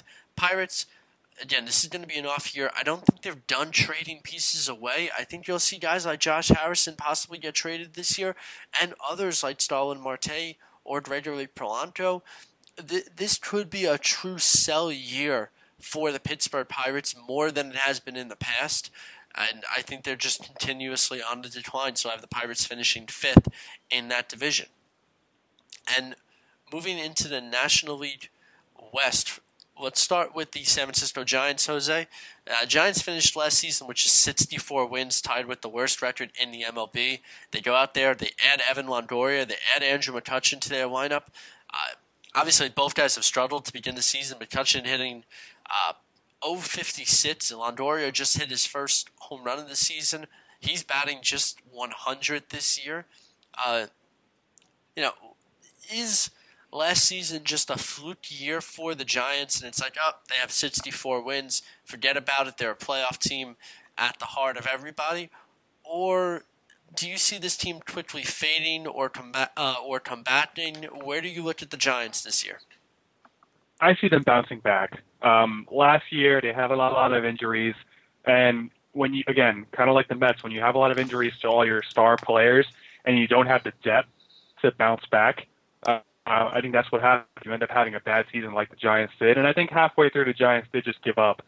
They knew they weren't going to catch the Dodgers, so they were like, hey, why not give up and tank and get a draft pick? I mean, they have the 2nd overall pick in this year's draft, I believe.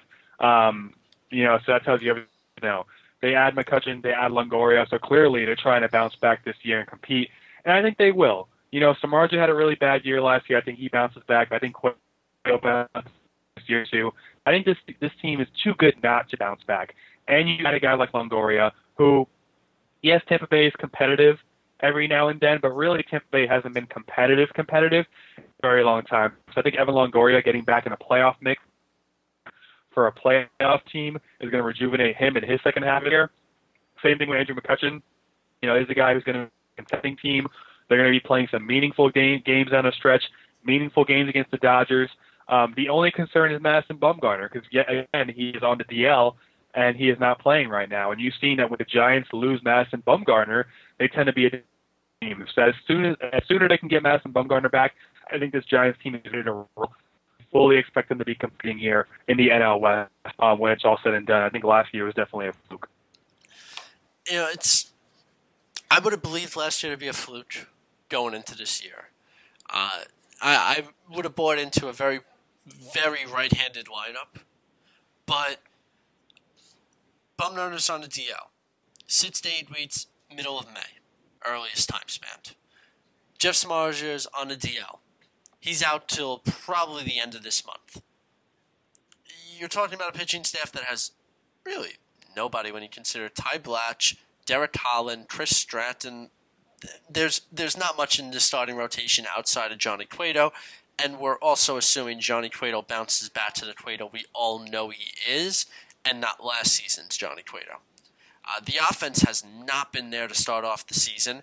Mark Melancon, the closer, is injured right now on the DL. He's expected to be back in about a week or two. Hunter Strickland's looked very good to start off the year. Credit the Giants because they won the first 2 games of the season 1-0, mainly because of Joe Panik. But, I'm not sold on this team. And when you put in the fact that the Dodgers are one of the best teams in baseball, the Rockies finished with a wild card spot last season, and the Diamondbacks finished with a wild card last season, for me to say, hey, the Giants finished with 64 wins, pretty much have the same type of roster again, with a lot of injuries, and there's 3 teams that made the playoffs in that division, it's really hard to say, hey, the Giants are going to finish anywhere in the top spot of that division. So I do look at last season as not really a fluke year. I think this is just going to be another tough year for the Giants. They're certainly a good team, but I think already injuries are piling up for the Giants that they're not going to be able to overcome if you're talking about being in the middle of May and still out a lot of games already on 3 tough teams. The Padres, they added Eric Hosmer, but is that enough with this pitching staff? I mean, Ace is Clayton Richard, Lamet, Luis Perdomo, Tyson Ross is back. He's actually making his first start this season, and then Brian Mitchell as well. Do you trust this pitching staff at all? Not really. And when it's also, somebody asked me this the other day,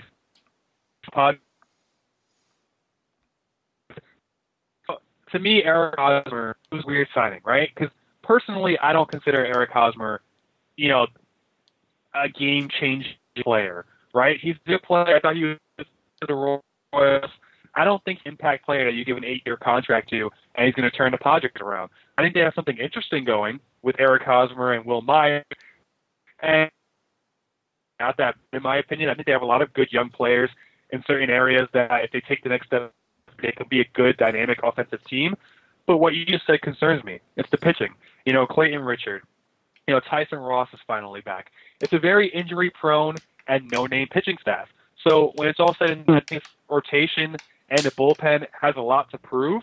But when it's all said and done, I don't know if it's going to be enough for the Padres to really make a dent in a division that's so stacked in my opinion this year. The Dodgers obviously the defending and favorites to go to the World Series again. The Rockies and D-backs are so dynamic and so quirky and they're so good. Can the Padres really hang with those other 4 teams? If this was any other division, I'd say the Padres would take a step forward. But when you're playing in the NL West, the Padres needed to add more, and they didn't. And if you're throwing all your baskets at Hosmer and thinking you're going to take down the other 4 teams, it's enough for San Diego. Yeah, this is going to be, I think, another long year for the Padres. They're in the right phase of rebuilding. I like a lot of the prospects that are coming up. Will Myers is already banged up. He could probably hit the DL, and it looks like that's a high possibility, and which is tough for me because he's on 2 of my fantasy teams. But there's not much to trust in this starting rotation. This is going to be another tough year for the Padres. The only thing I see out of the Padres is, you get another good draft pick. Maybe you get a couple more guys to call up. I like the outfield of the Padres, but there's nothing I like about this pitching staff. They're still a year or 2 away. But, a lot of potential, and I like the willingness to spend money. Like you said, Eric Hosmer, questionable signing, a long-term deal, but there's a willingness to go out there and to spend money on Eric Hosmer, and I think that's a key move for the Padres. I don't know if that's a difference maker, but I think that shows just an opportunity that the Padres want to compete again. Because a lot of teams that we saw this offseason just are caving towards those powerhouse teams and are giving up and are not looking to spend money on free agents. And the Padres took the exact opposite approach, decided, hey, we're going to spend a lot of money on Eric Hosmer.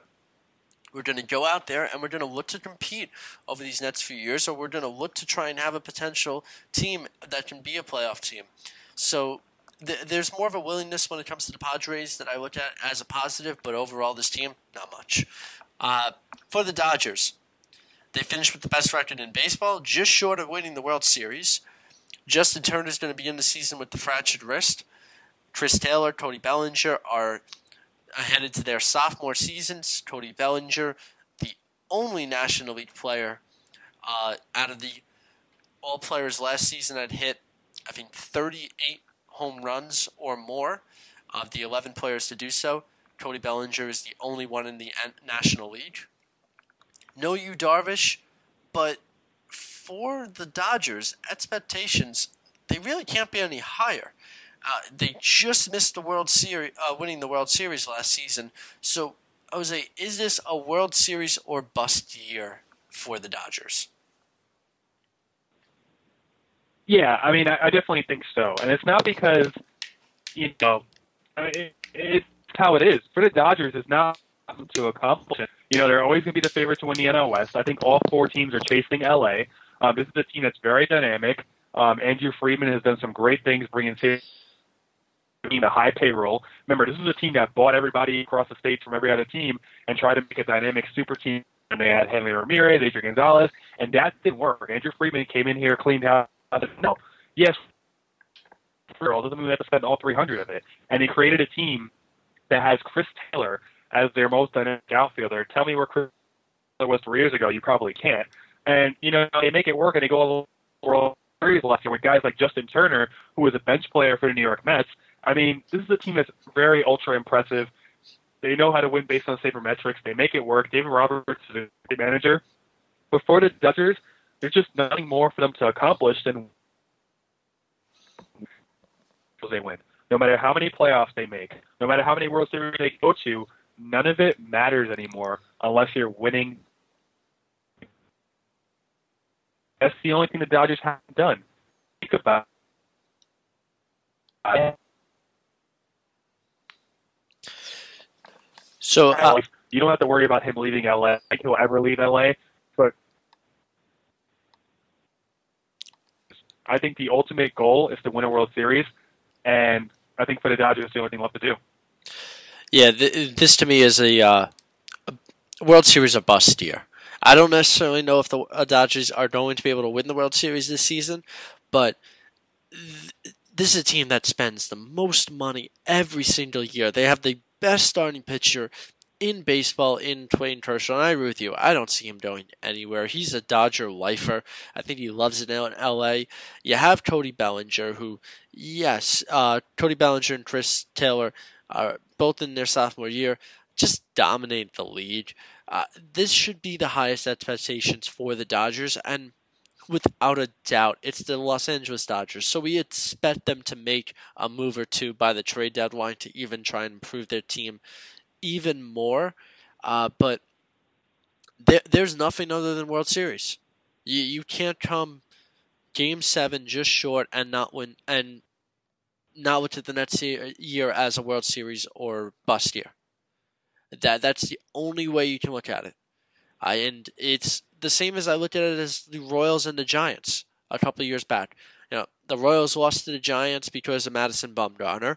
And what happened that season? The Royals came out there, dominated baseball, led the league in wins, and then faced the New York Mets and won and beat the New York Mets in the World Series. Sorry, Jose, I'm reminding you of that. But it's just one of those things, and it's the same for the Dodgers this year. Expectations cannot be any higher for the Dodgers.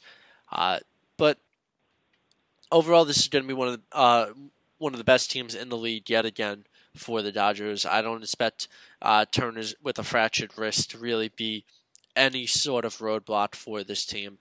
They're just going to be one of the most dominant teams in baseball yet again.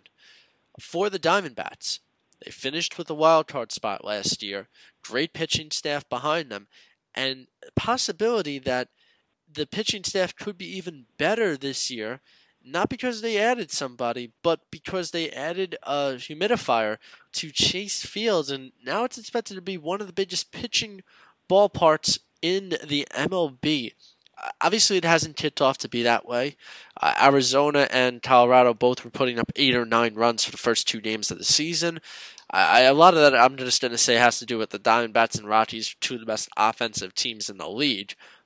But, Jose, are you looking at this new addition to Chase Field to become one of the biggest pitcher parts in the year, or do you see this affecting the Diamondbacks in any way? What's your take on that? I think going to affect.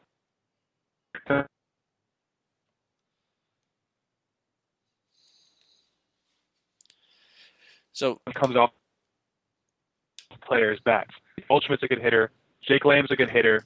And on top, this being said, I wasn't a good hitter's ballpark in general too. So I don't think it's going to be a major swing that's going to shift from heavy hitch park to pitcher's park. If anything, between the two, and I think it'll help the backs in that way. Yeah, I'm looking at it and saying it has the possibility of helping Diamondback pitchers.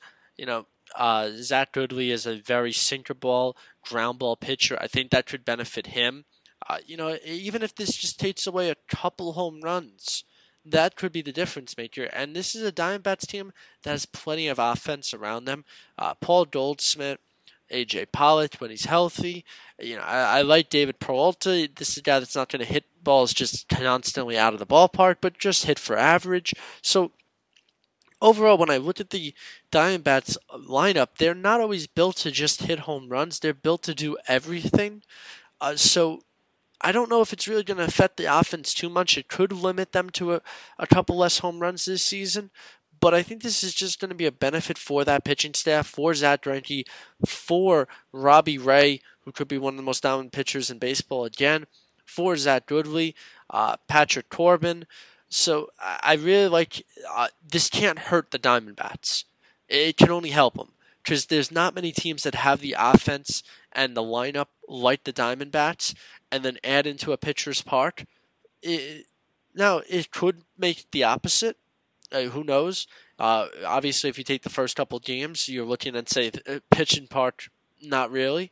But we'll have to see long term if it really does affect the stadium and it really does affect the players. But as of now, it's more just a wait-and-see process. But I'm very interested to see how the Diamondback players respond to it, how it affects hitters. Does it have a positive for pitchers? So I'm interested in it, but I can't see this being a negative for the Diamondbacks in any way. And if it is a pitcher's park, then it makes 3 very challenging pitcher parks in the National League West to begin with. Lastly, the Rockies. They finished with the second wild card spot, and they go out, they add Wade Davis instead of bringing back Greg Holland. They re-signed Cargo to a 1-year deal, and the Rockies were able to get the second wild card spot. But can they do that for a second straight season? I really don't think so. I think when it comes down to the Rockies, they're always a team that takes 1 step forward and 2 steps back. And there's some major inconsistency when it comes down to Colorado. And I think we're going to see that again this year. Don't get me wrong. I think Charlie Blackmon and Arenado are fantastic players. But can this rotation really, pitch well like they did last year again? I don't know. How is this bullpen going to go different this time around? It was a good bullpen last year, but can Wade Davis adjust to pitching in Coors Field now? I don't know. There's just so many question marks when it comes down to the Rockies. Can Carlos Gonzalez be a little bit of what Carlos Gonzalez used to be? They wanted to sign the guy, and no one wanted to touch this guy. I mean, there's a lot of question marks when it comes down to the Rockies, and there's so much inconsistency over the past couple of years. They can't set a straight a full-out contender this year like they were last year. When it comes to the Rockies, ton of offense. Coors Field, we know all about it. Nolan Arenado, Charlie Blackmon, those 2 guys alone are going to be competing for the National League MVP. But the pitching staff's just not there. And then, Tyler Chatwood, I really like Tyler Chatwood. And this is a guy that had a mid-3 ERA on the road. Obviously, home splits way different, but that's something to look at. This is a pitching staff that really is going to have to pitch extremely well at home, and that's been just an extreme difficulty for any Colorado Rockies pitcher since the stadium came to life.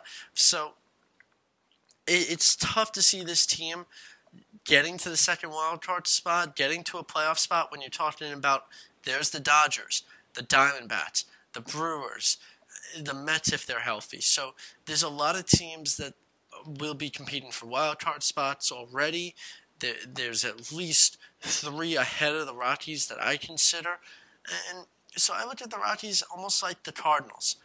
They're better than the average team, but there's just a lot of teams in the National League, and it's going to be tough for the Rockies to consistently win against. So I think this is going to be a tough year for the Rockies just trying to make the playoffs because they're going to have 2 teams above them in this division. Now, Jose, I think you said you had the Mets at the second wild card and the Cubs at the first wild card spot, so you only have 1 team coming out of the National League West after there were 3 the year prior, correct? So if that's right, who is your 1 team in the National League West? My team coming out of the National League West is going to be the LA Dodgers. I think this team is I think yeah, even the Dodgers and everybody, I think is just so tremendous that they're not going to be able to catch up. D-backs and the Rockies were contending for a while. This pretty much ran away with it last year. I think they're going to do the same here. I do expect the D-backs to come second place since we're going on the in second place, followed by the Giants. I think the D-backs and the Giants. It has to be a balance there. I don't know if they have enough in the rotation after Madison Bumgarner, like you said, and if Bumgarner even comes back healthy, like his Bumgarner self. That's a huge question mark. That the Dodgers will continue offense this year, and we'll see how he may play a factor. So they have some flaw. Well, too, it's going to prevent them from getting an outcome. So. First, D-backs in second, Giants in third, fourth considering. So I can't really trust them enough. And in last place, even though I think they're going to be an improved team offense, again, it's something say with a straight face that I trust their team. I think the Padres are going to come in last place, not because they're going to be a terribly good team, but because the division is just too tough for them. So a little bit of static there, but just to repeat it a little bit. Jose had the Dodgers winning the division from their Diamondbacks, and then the Giants at the third spot in the division with the Rockies and the Padres closing out the division. The Dodgers being his only team to come out of the National League West into the playoffs. Mine's a little bit different than Jose's. Like we expected, the National League is a little bit more teams involved. Competing-wise than in the American League. It really looks like there's only 6 possible teams. So for me, I agree with Jose. I have the Dodgers. They finished with the best record in baseball. Hard to see them not having high expectations again. They should dominate the MLB in general. Clayton Kershaw is a good start to have to begin with. The Dodgers finished with what should easily be the best record in the Dodgers finished with what should be the best record in the National League and should finish with the National League West. From there, I have the Diamondbacks, and I have the Diamondbacks as my number 1 wild card team yet again this season. This is a team that has 4 good pitchers. I really like the rotation. Mix that in with a strong lineup on a consistent basis. I don't really know what the humidifier is going to do in Chase Field, but I'm not too worried when it comes to this lineup. It's better than most teams already. Bullpen, I really like Archie Bradley and Brad Roethlisberger, who used to play for the Tampa Bay Rays. I think that's a nice 8-9 inning guy. Archie Bradley, although has probably better stuff than Brad Roethlisberger, you look at it and say Archie Bradley was used in a lot of games in the 7th inning, in the 8th inning, in big inning situations. I think they're trying to, I don't want to use the Dylan Betances view of Archie Bradley, but that really seems to be the take Arizona likes of Bradley, that he just comes in relief moments in these big game spots. So that's how I really look at Archie Bradley, and that's always a nice key piece to have when you're thinking about the playoffs. That's one of the guys I'm looking to turn to with the Diamondbacks, because I think they can make a deep run in the playoffs. From there, the Rockies at the third spot in the division. But same thing has to go with the Cardinals. I think they're a little bit better than the Cardinals, but at the end of the day, there's just a few more teams a lot better than the Rockies. It's hard to win on a consistent basis against better teams. That should be the Rockies' big struggle. Giants in fourth. They're just not good enough. They're just not healthy enough. And they got 3 teams that won and made playoffs last season. Hard to pit them to go really far this year. And Padres, tough luck. You're 5th. But I'm going to go first on mine.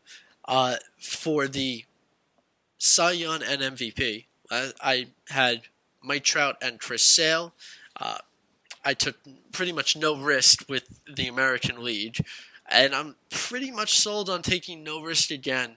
I'm going to give it to Clayton Kershaw. Why? Because he just didn't win it last year. And it's one of the best pitchers in baseball. It's really there are a lot of good starting pitchers in the National League. But I think when Clayton Kershaw looks at it and say, hey, Matt Scherzer beat me, I think Clayton Kershaw just uses that a little bit as an edge. And he's going to try and win the Cy Young this year and pitch incredible.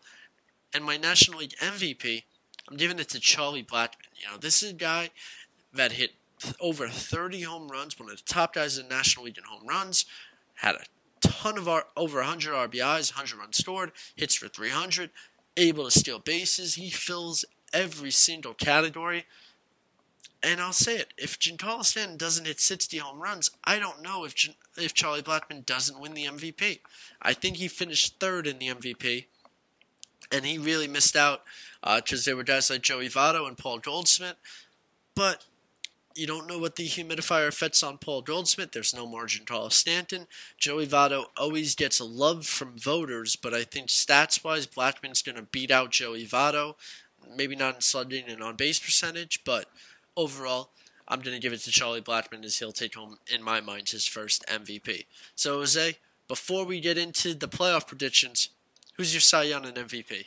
Well, people are not going to like me because I'm going to go with a safe choice and then a risky choice. Ooh. My first choice is going to be Clayton Kershaw, obviously, like you said. I think if he's healthy all year long last year, and to me that's the biggest thing with Kershaw is sometimes he misses some time, which makes me not want to vote for him for Cy Young.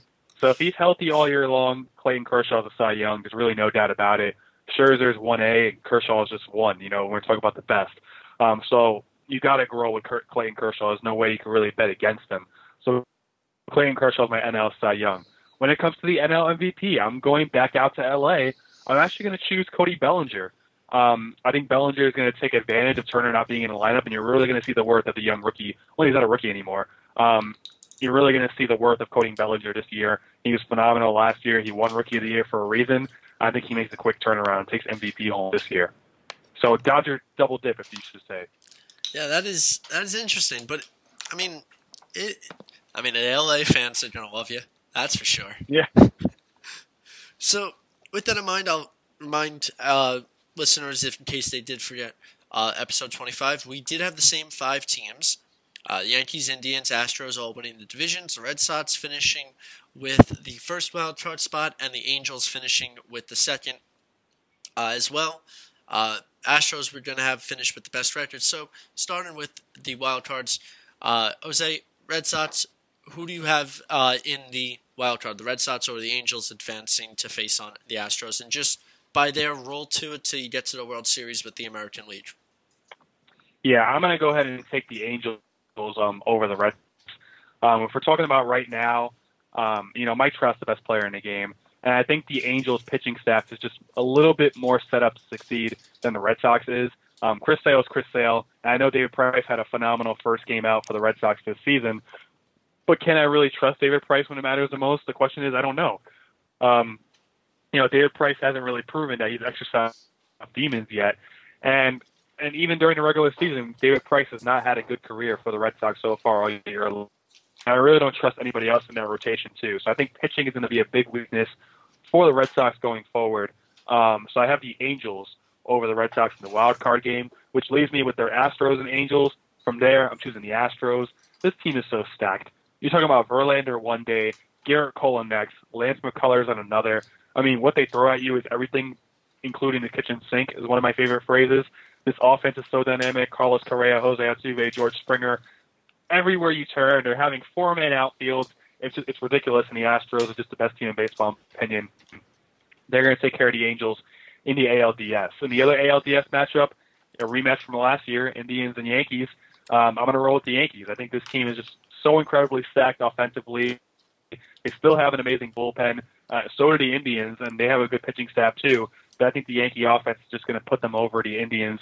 Self-explanatory, Judge, Stanton, Sanchez. Good luck getting past those guys in the middle of the order, which again sets up a rematch from last year of Astros and Yankees. And I know people are going to, kind of yell at me for boring here, but I'm going to take the Astros over the Yankees and get the Astros into the World Series. I think the Astros and Yankees are going to do battle for the next couple of years, honestly. And I think the Astros are going to one-up the Yankees again this year because their pitching is so much better. Again, Verlander, adding Garrett Cole. I think Garrett Cole's their third best pitcher technically for Houston, if you want to include Keuchel in the mix too. I mean, that's just incredibly stacked. And I think the Astros are just overall a better team than the Yankees. So I have the Astros making it to the World Series. Yeah, I'm pretty much following suit with a lot of them, but I'm going to start with the one bid differential. The Red Sox I have beating the Angels. As much as I may have issues with trusting David Price, and that's probably a big reason why I don't have the Red Sox advancing past Houston, Chris Sale at the end of the day. And Chris Sale versus possibly Shohei Ohtani, I mean, that's going to be very entertaining. But I'm going to give it to the Red Sox because of the fact that you're going to have Chris Sale pitching for you in a one-game playoff matchup. From there, it's the Astros. Like you said, they'll hit you with everything with the kitchen sink. It really feels like a WWE moment where it's like, get the chairs, then get the ladders, then get the table. Because they're just going to hit you with everything they got. And we're talking about three top aces on one My team. My God, that baseball has a family. It does feel like that at times. I mean, you're going to go with Garrett Cole. You're going to get Justin Verlander. And if you get Justin Verlander that pitches the way he did in the playoffs, you're in trouble already because you're going to be behind 2 games minimum in any series that you're going in. And Dallas Keuchel. And they still have top starters throughout that entire rotation. Even in the bullpen, there's some starters. So Houston's got everything. Easily should pass by the Red Sox. Yankees, I have beating the Indians. Now, I wouldn't be surprised if this gets flipped come playoffs. I think you saw a little bit of just struggles by the Indian starting pitchers. Carlos Carrasco struggled. Corey Kluber struggled at time. I'm banking on like a guy like Danny Salazar to be healthy. But certainly if the Indians are able to have those 3 righties healthy, this could be a different series for the Indians. And if they're able to pitch well, I'm not really trusting when it comes to Aaron Judge, Gary Sanchez. A lot of these guys strike out a lot. They're a predominant righty lineup, which leads it just towards, again, Yankees are going to beat the Indians, Astros beating the Red Sox, and I do have the Astros beating the Yankees. I don't want to say it's boring. I think it's going to be a very interesting series, very entertaining when you consider 2 of the best offenses in baseball, and phenomenal bullpen versus phenomenal starting pitching. And I do agree with you. This could be the making of a nice couple-year matchup between these 2 teams. Consistently fighting it out in the playoffs. So I like the potential it could show. We both have the Astros in the World Series. Who's going to meet them there? Jose, let's go with you. You said you had the Cubs and Mets in the one-game wild card. Yeah, I believe from there I'm going to when it comes down to it, they know how to play when it's a one-game, if it's a 5-game series or 7-game series, the Mets definitely have a chance against the Cubs. I think when it's a one-game scenario, though, I think the Cubs hit you with a lot of different options. I think by that point, they're going to have a better bullpen because they'll be in the postseason and past the deadline. We don't know how banged up the Mets squad is going to be at that point, too. But when you look at it, the Cubs, they have Kyle Hendricks, John Lester. Those guys have more experience than a guy like Jacob deGrom and Noah Syndergaard. And in that situation, I'm going to take the guy with more experience. And the fact that the Mets just sometimes can't get anything going when it comes down to a one-game playoff. We've seen it in the past when the pressure mounts on the New York Mets. Sometimes they falter, sad to say. So if it's a 5-game set, 7-game set, you can give me the Mets over the Cubs, I truly believe. But in a one-game scenario, I got to roll with the Cubs in that scenario, which brings me to, we didn't say who was going to have the best record in the National League. I think the Dodgers are going to finish with the best record. So it's going to set up a Cubs-Dodgers matchup in the NLDS, which is going to be very fantastic to watch. Give me the Dodgers over the Cubs. Again, I think the Dodgers are a powerhouse in the National League. Cody Bellinger is going to put them past the Cubs again on his MVP-type season. Clayton Kershaw is going to match up against Kyle Hendricks or John Lester. I think it's going to be too much to handle for them as well, too. The Dodgers know how to win no matter who it is when it comes to their small ball style and their analytical baseball style. So give me the Dodgers over the Cubs in the 5-game set. On the other side, that's going to leave the Nationals and Brewers. I think the struggle continues. I don't think the Nationals make it at the first round, but at that point, the Brewers are going to have an ace like Chris Archer, and I think the Brewers are going to take it to the Nationals. This is a good offensive team when it comes to the Brewers. They're going to come at you heavy as well, too. They play great defense, and the Nationals just have a curse against them. I don't trust the Washington Nationals. I can't say I'm going to pick them out of the first round until I see it. So, again, I think the Brewers are going to end up topping the Nationals just because history is going to repeat itself. And I think Bryce Harper leaves the Nationals and go to the Cubs. I'll throw that in there for some fun as well, too. And then watch out for the Cubs in 2019, I might add. But that's going to leave an interesting NLCS matchup of Dodgers and Brewers, in which the Brewers are going to have a very fighting spirit, but it's not going to be enough to take down the Dodgers. I think the Dodgers get through that NLCS fairly easily, even though I think the Brewers are going to be a competitive team this year. I think the Dodgers are just too much for the Brewers to handle, which sets up, guess, a rematch from last year. Astros versus Dodgers again. I really, truly believe, Nick, and you know, this is what's phenomenal about baseball is that almost every year we have different World Series matchups and different playoff teams because of how the parity in this league shapes up. There's always seems to be different playoff teams in the mix. But I think with the Astros and Dodgers, you're looking at the MLB's version of Cavaliers-Warriors when it comes to the NBA. I think we're going to see the Astros and Dodgers hook up a lot when it comes to the World Series over a couple of years or every other year. But I think you're looking at two teams that are the top teams in each of their league, and I don't see a lot of teams matching up well against them. I have the Astros doing it again now. Astros over Dodgers in the World Series. I think the Astros are looking at a team at the beginning of a dynasty. This is easily a team that could win 3 World Series in a row and break that Yankee record. So give me the Astros-Dodgers rematch. I would love it. It was a great series last year. I think the Astros take it again. All right, so for me, I'm going to start it off with the Diamondbacks beating the Brewers. You know, this is a team that has the ability to have either Robbie Ray or Zach Greinke being that starter in that first game against the Brewers. And again, both of us are assuming the Brewers are going to try and add a pitcher, but if they don't, we're looking at Chase Anderson or Jimmy Nelson if healthy in that one-game playoff. I don't really love that to begin with. I much prefer Zach Greinke or Robbie Ray. Amidst that in, the Diamondbacks have a much more loaded roster compared to the Brewers, so I'm going to give the edge to the Diamondbacks on that one. From there, the Diamondbacks are going to continue winning because I also have the Dodgers finishing with the best record in the National League, but that doesn't get them far. I think the mixture of these Diamondbacks, they play extremely well against the Dodgers, and I think last year even just more fuel to the fire, and it's going to beat the Dodgers. And so the Diamondbacks I have making it to the NLCS, where the Nationals are going to beat the Cubs in the NLDS and finally advance through that issue. And it seems like every year I'm going the same route, but I'm taking pitching at the end of the day. As much as I love the Cubs pitching staff, you get Matt Scherzer, Steven Strasburg as a 1-2.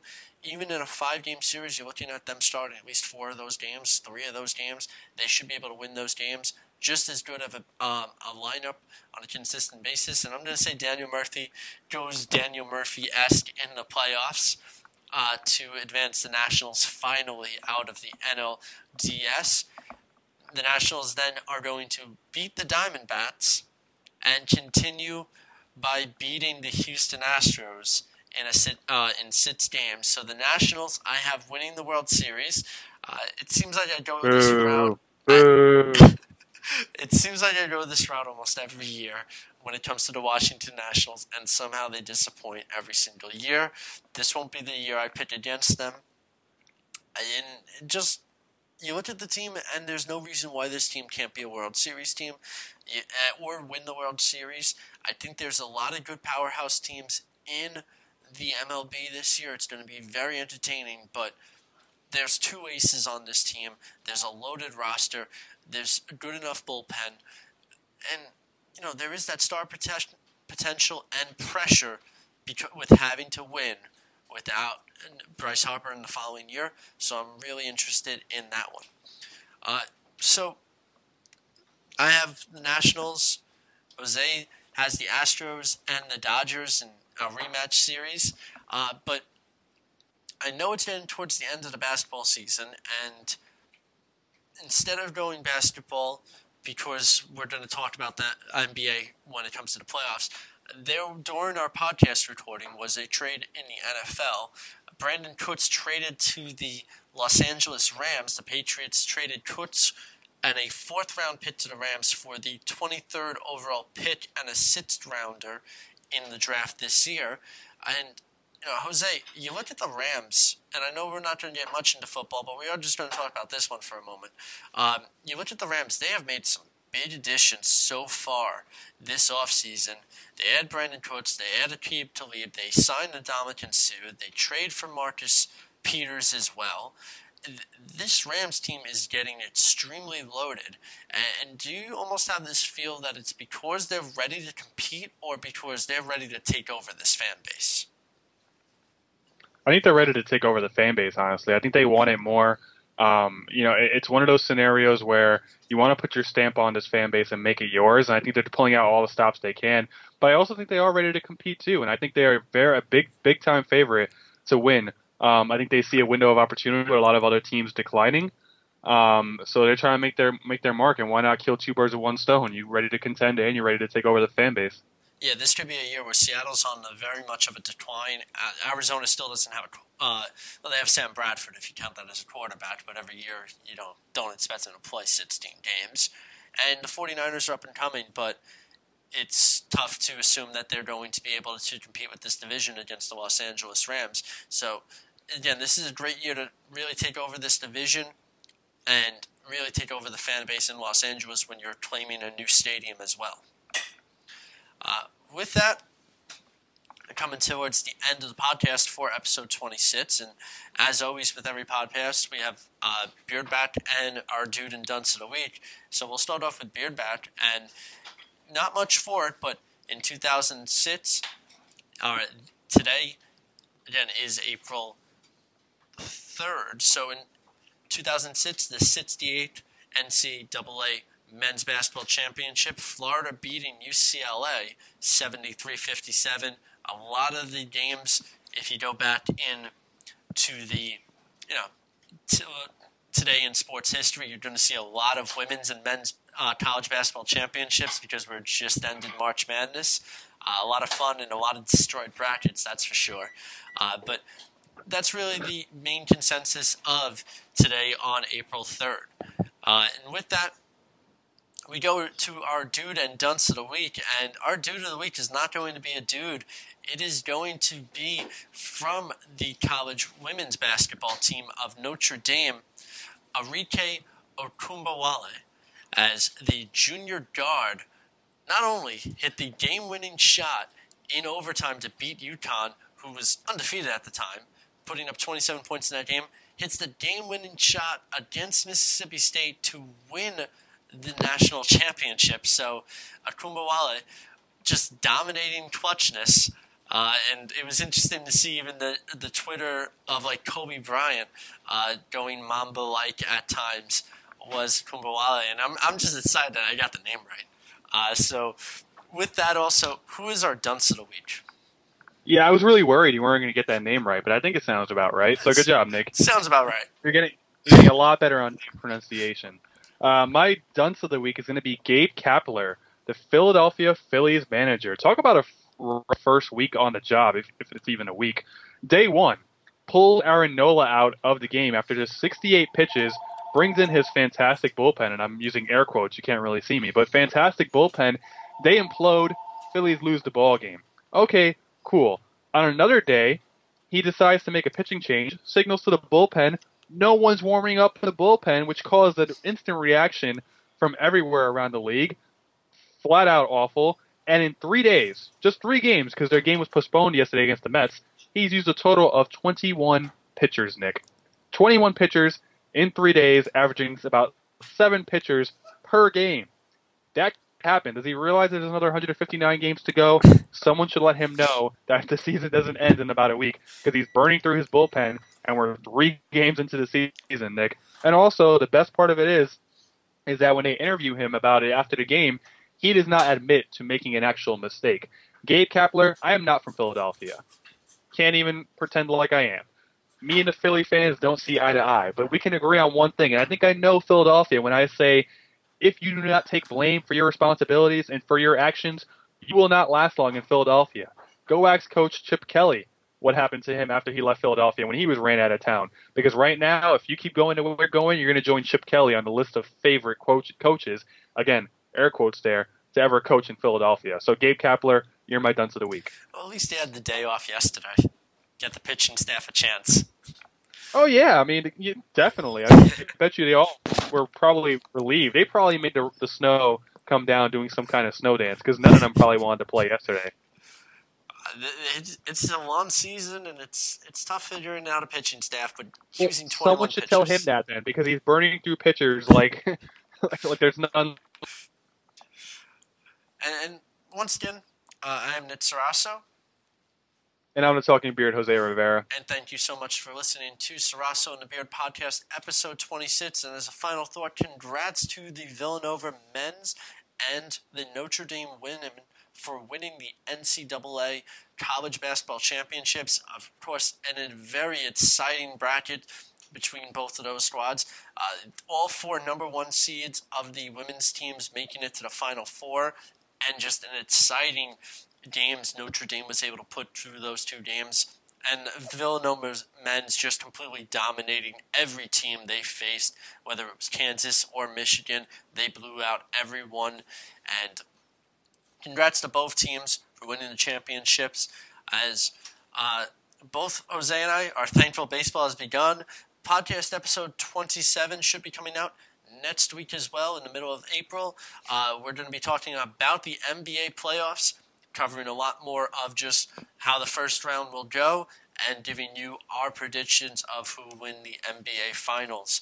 So stay tuned for that one, and thank you for listening to Sarasso and the Beard Podcast, episode 26.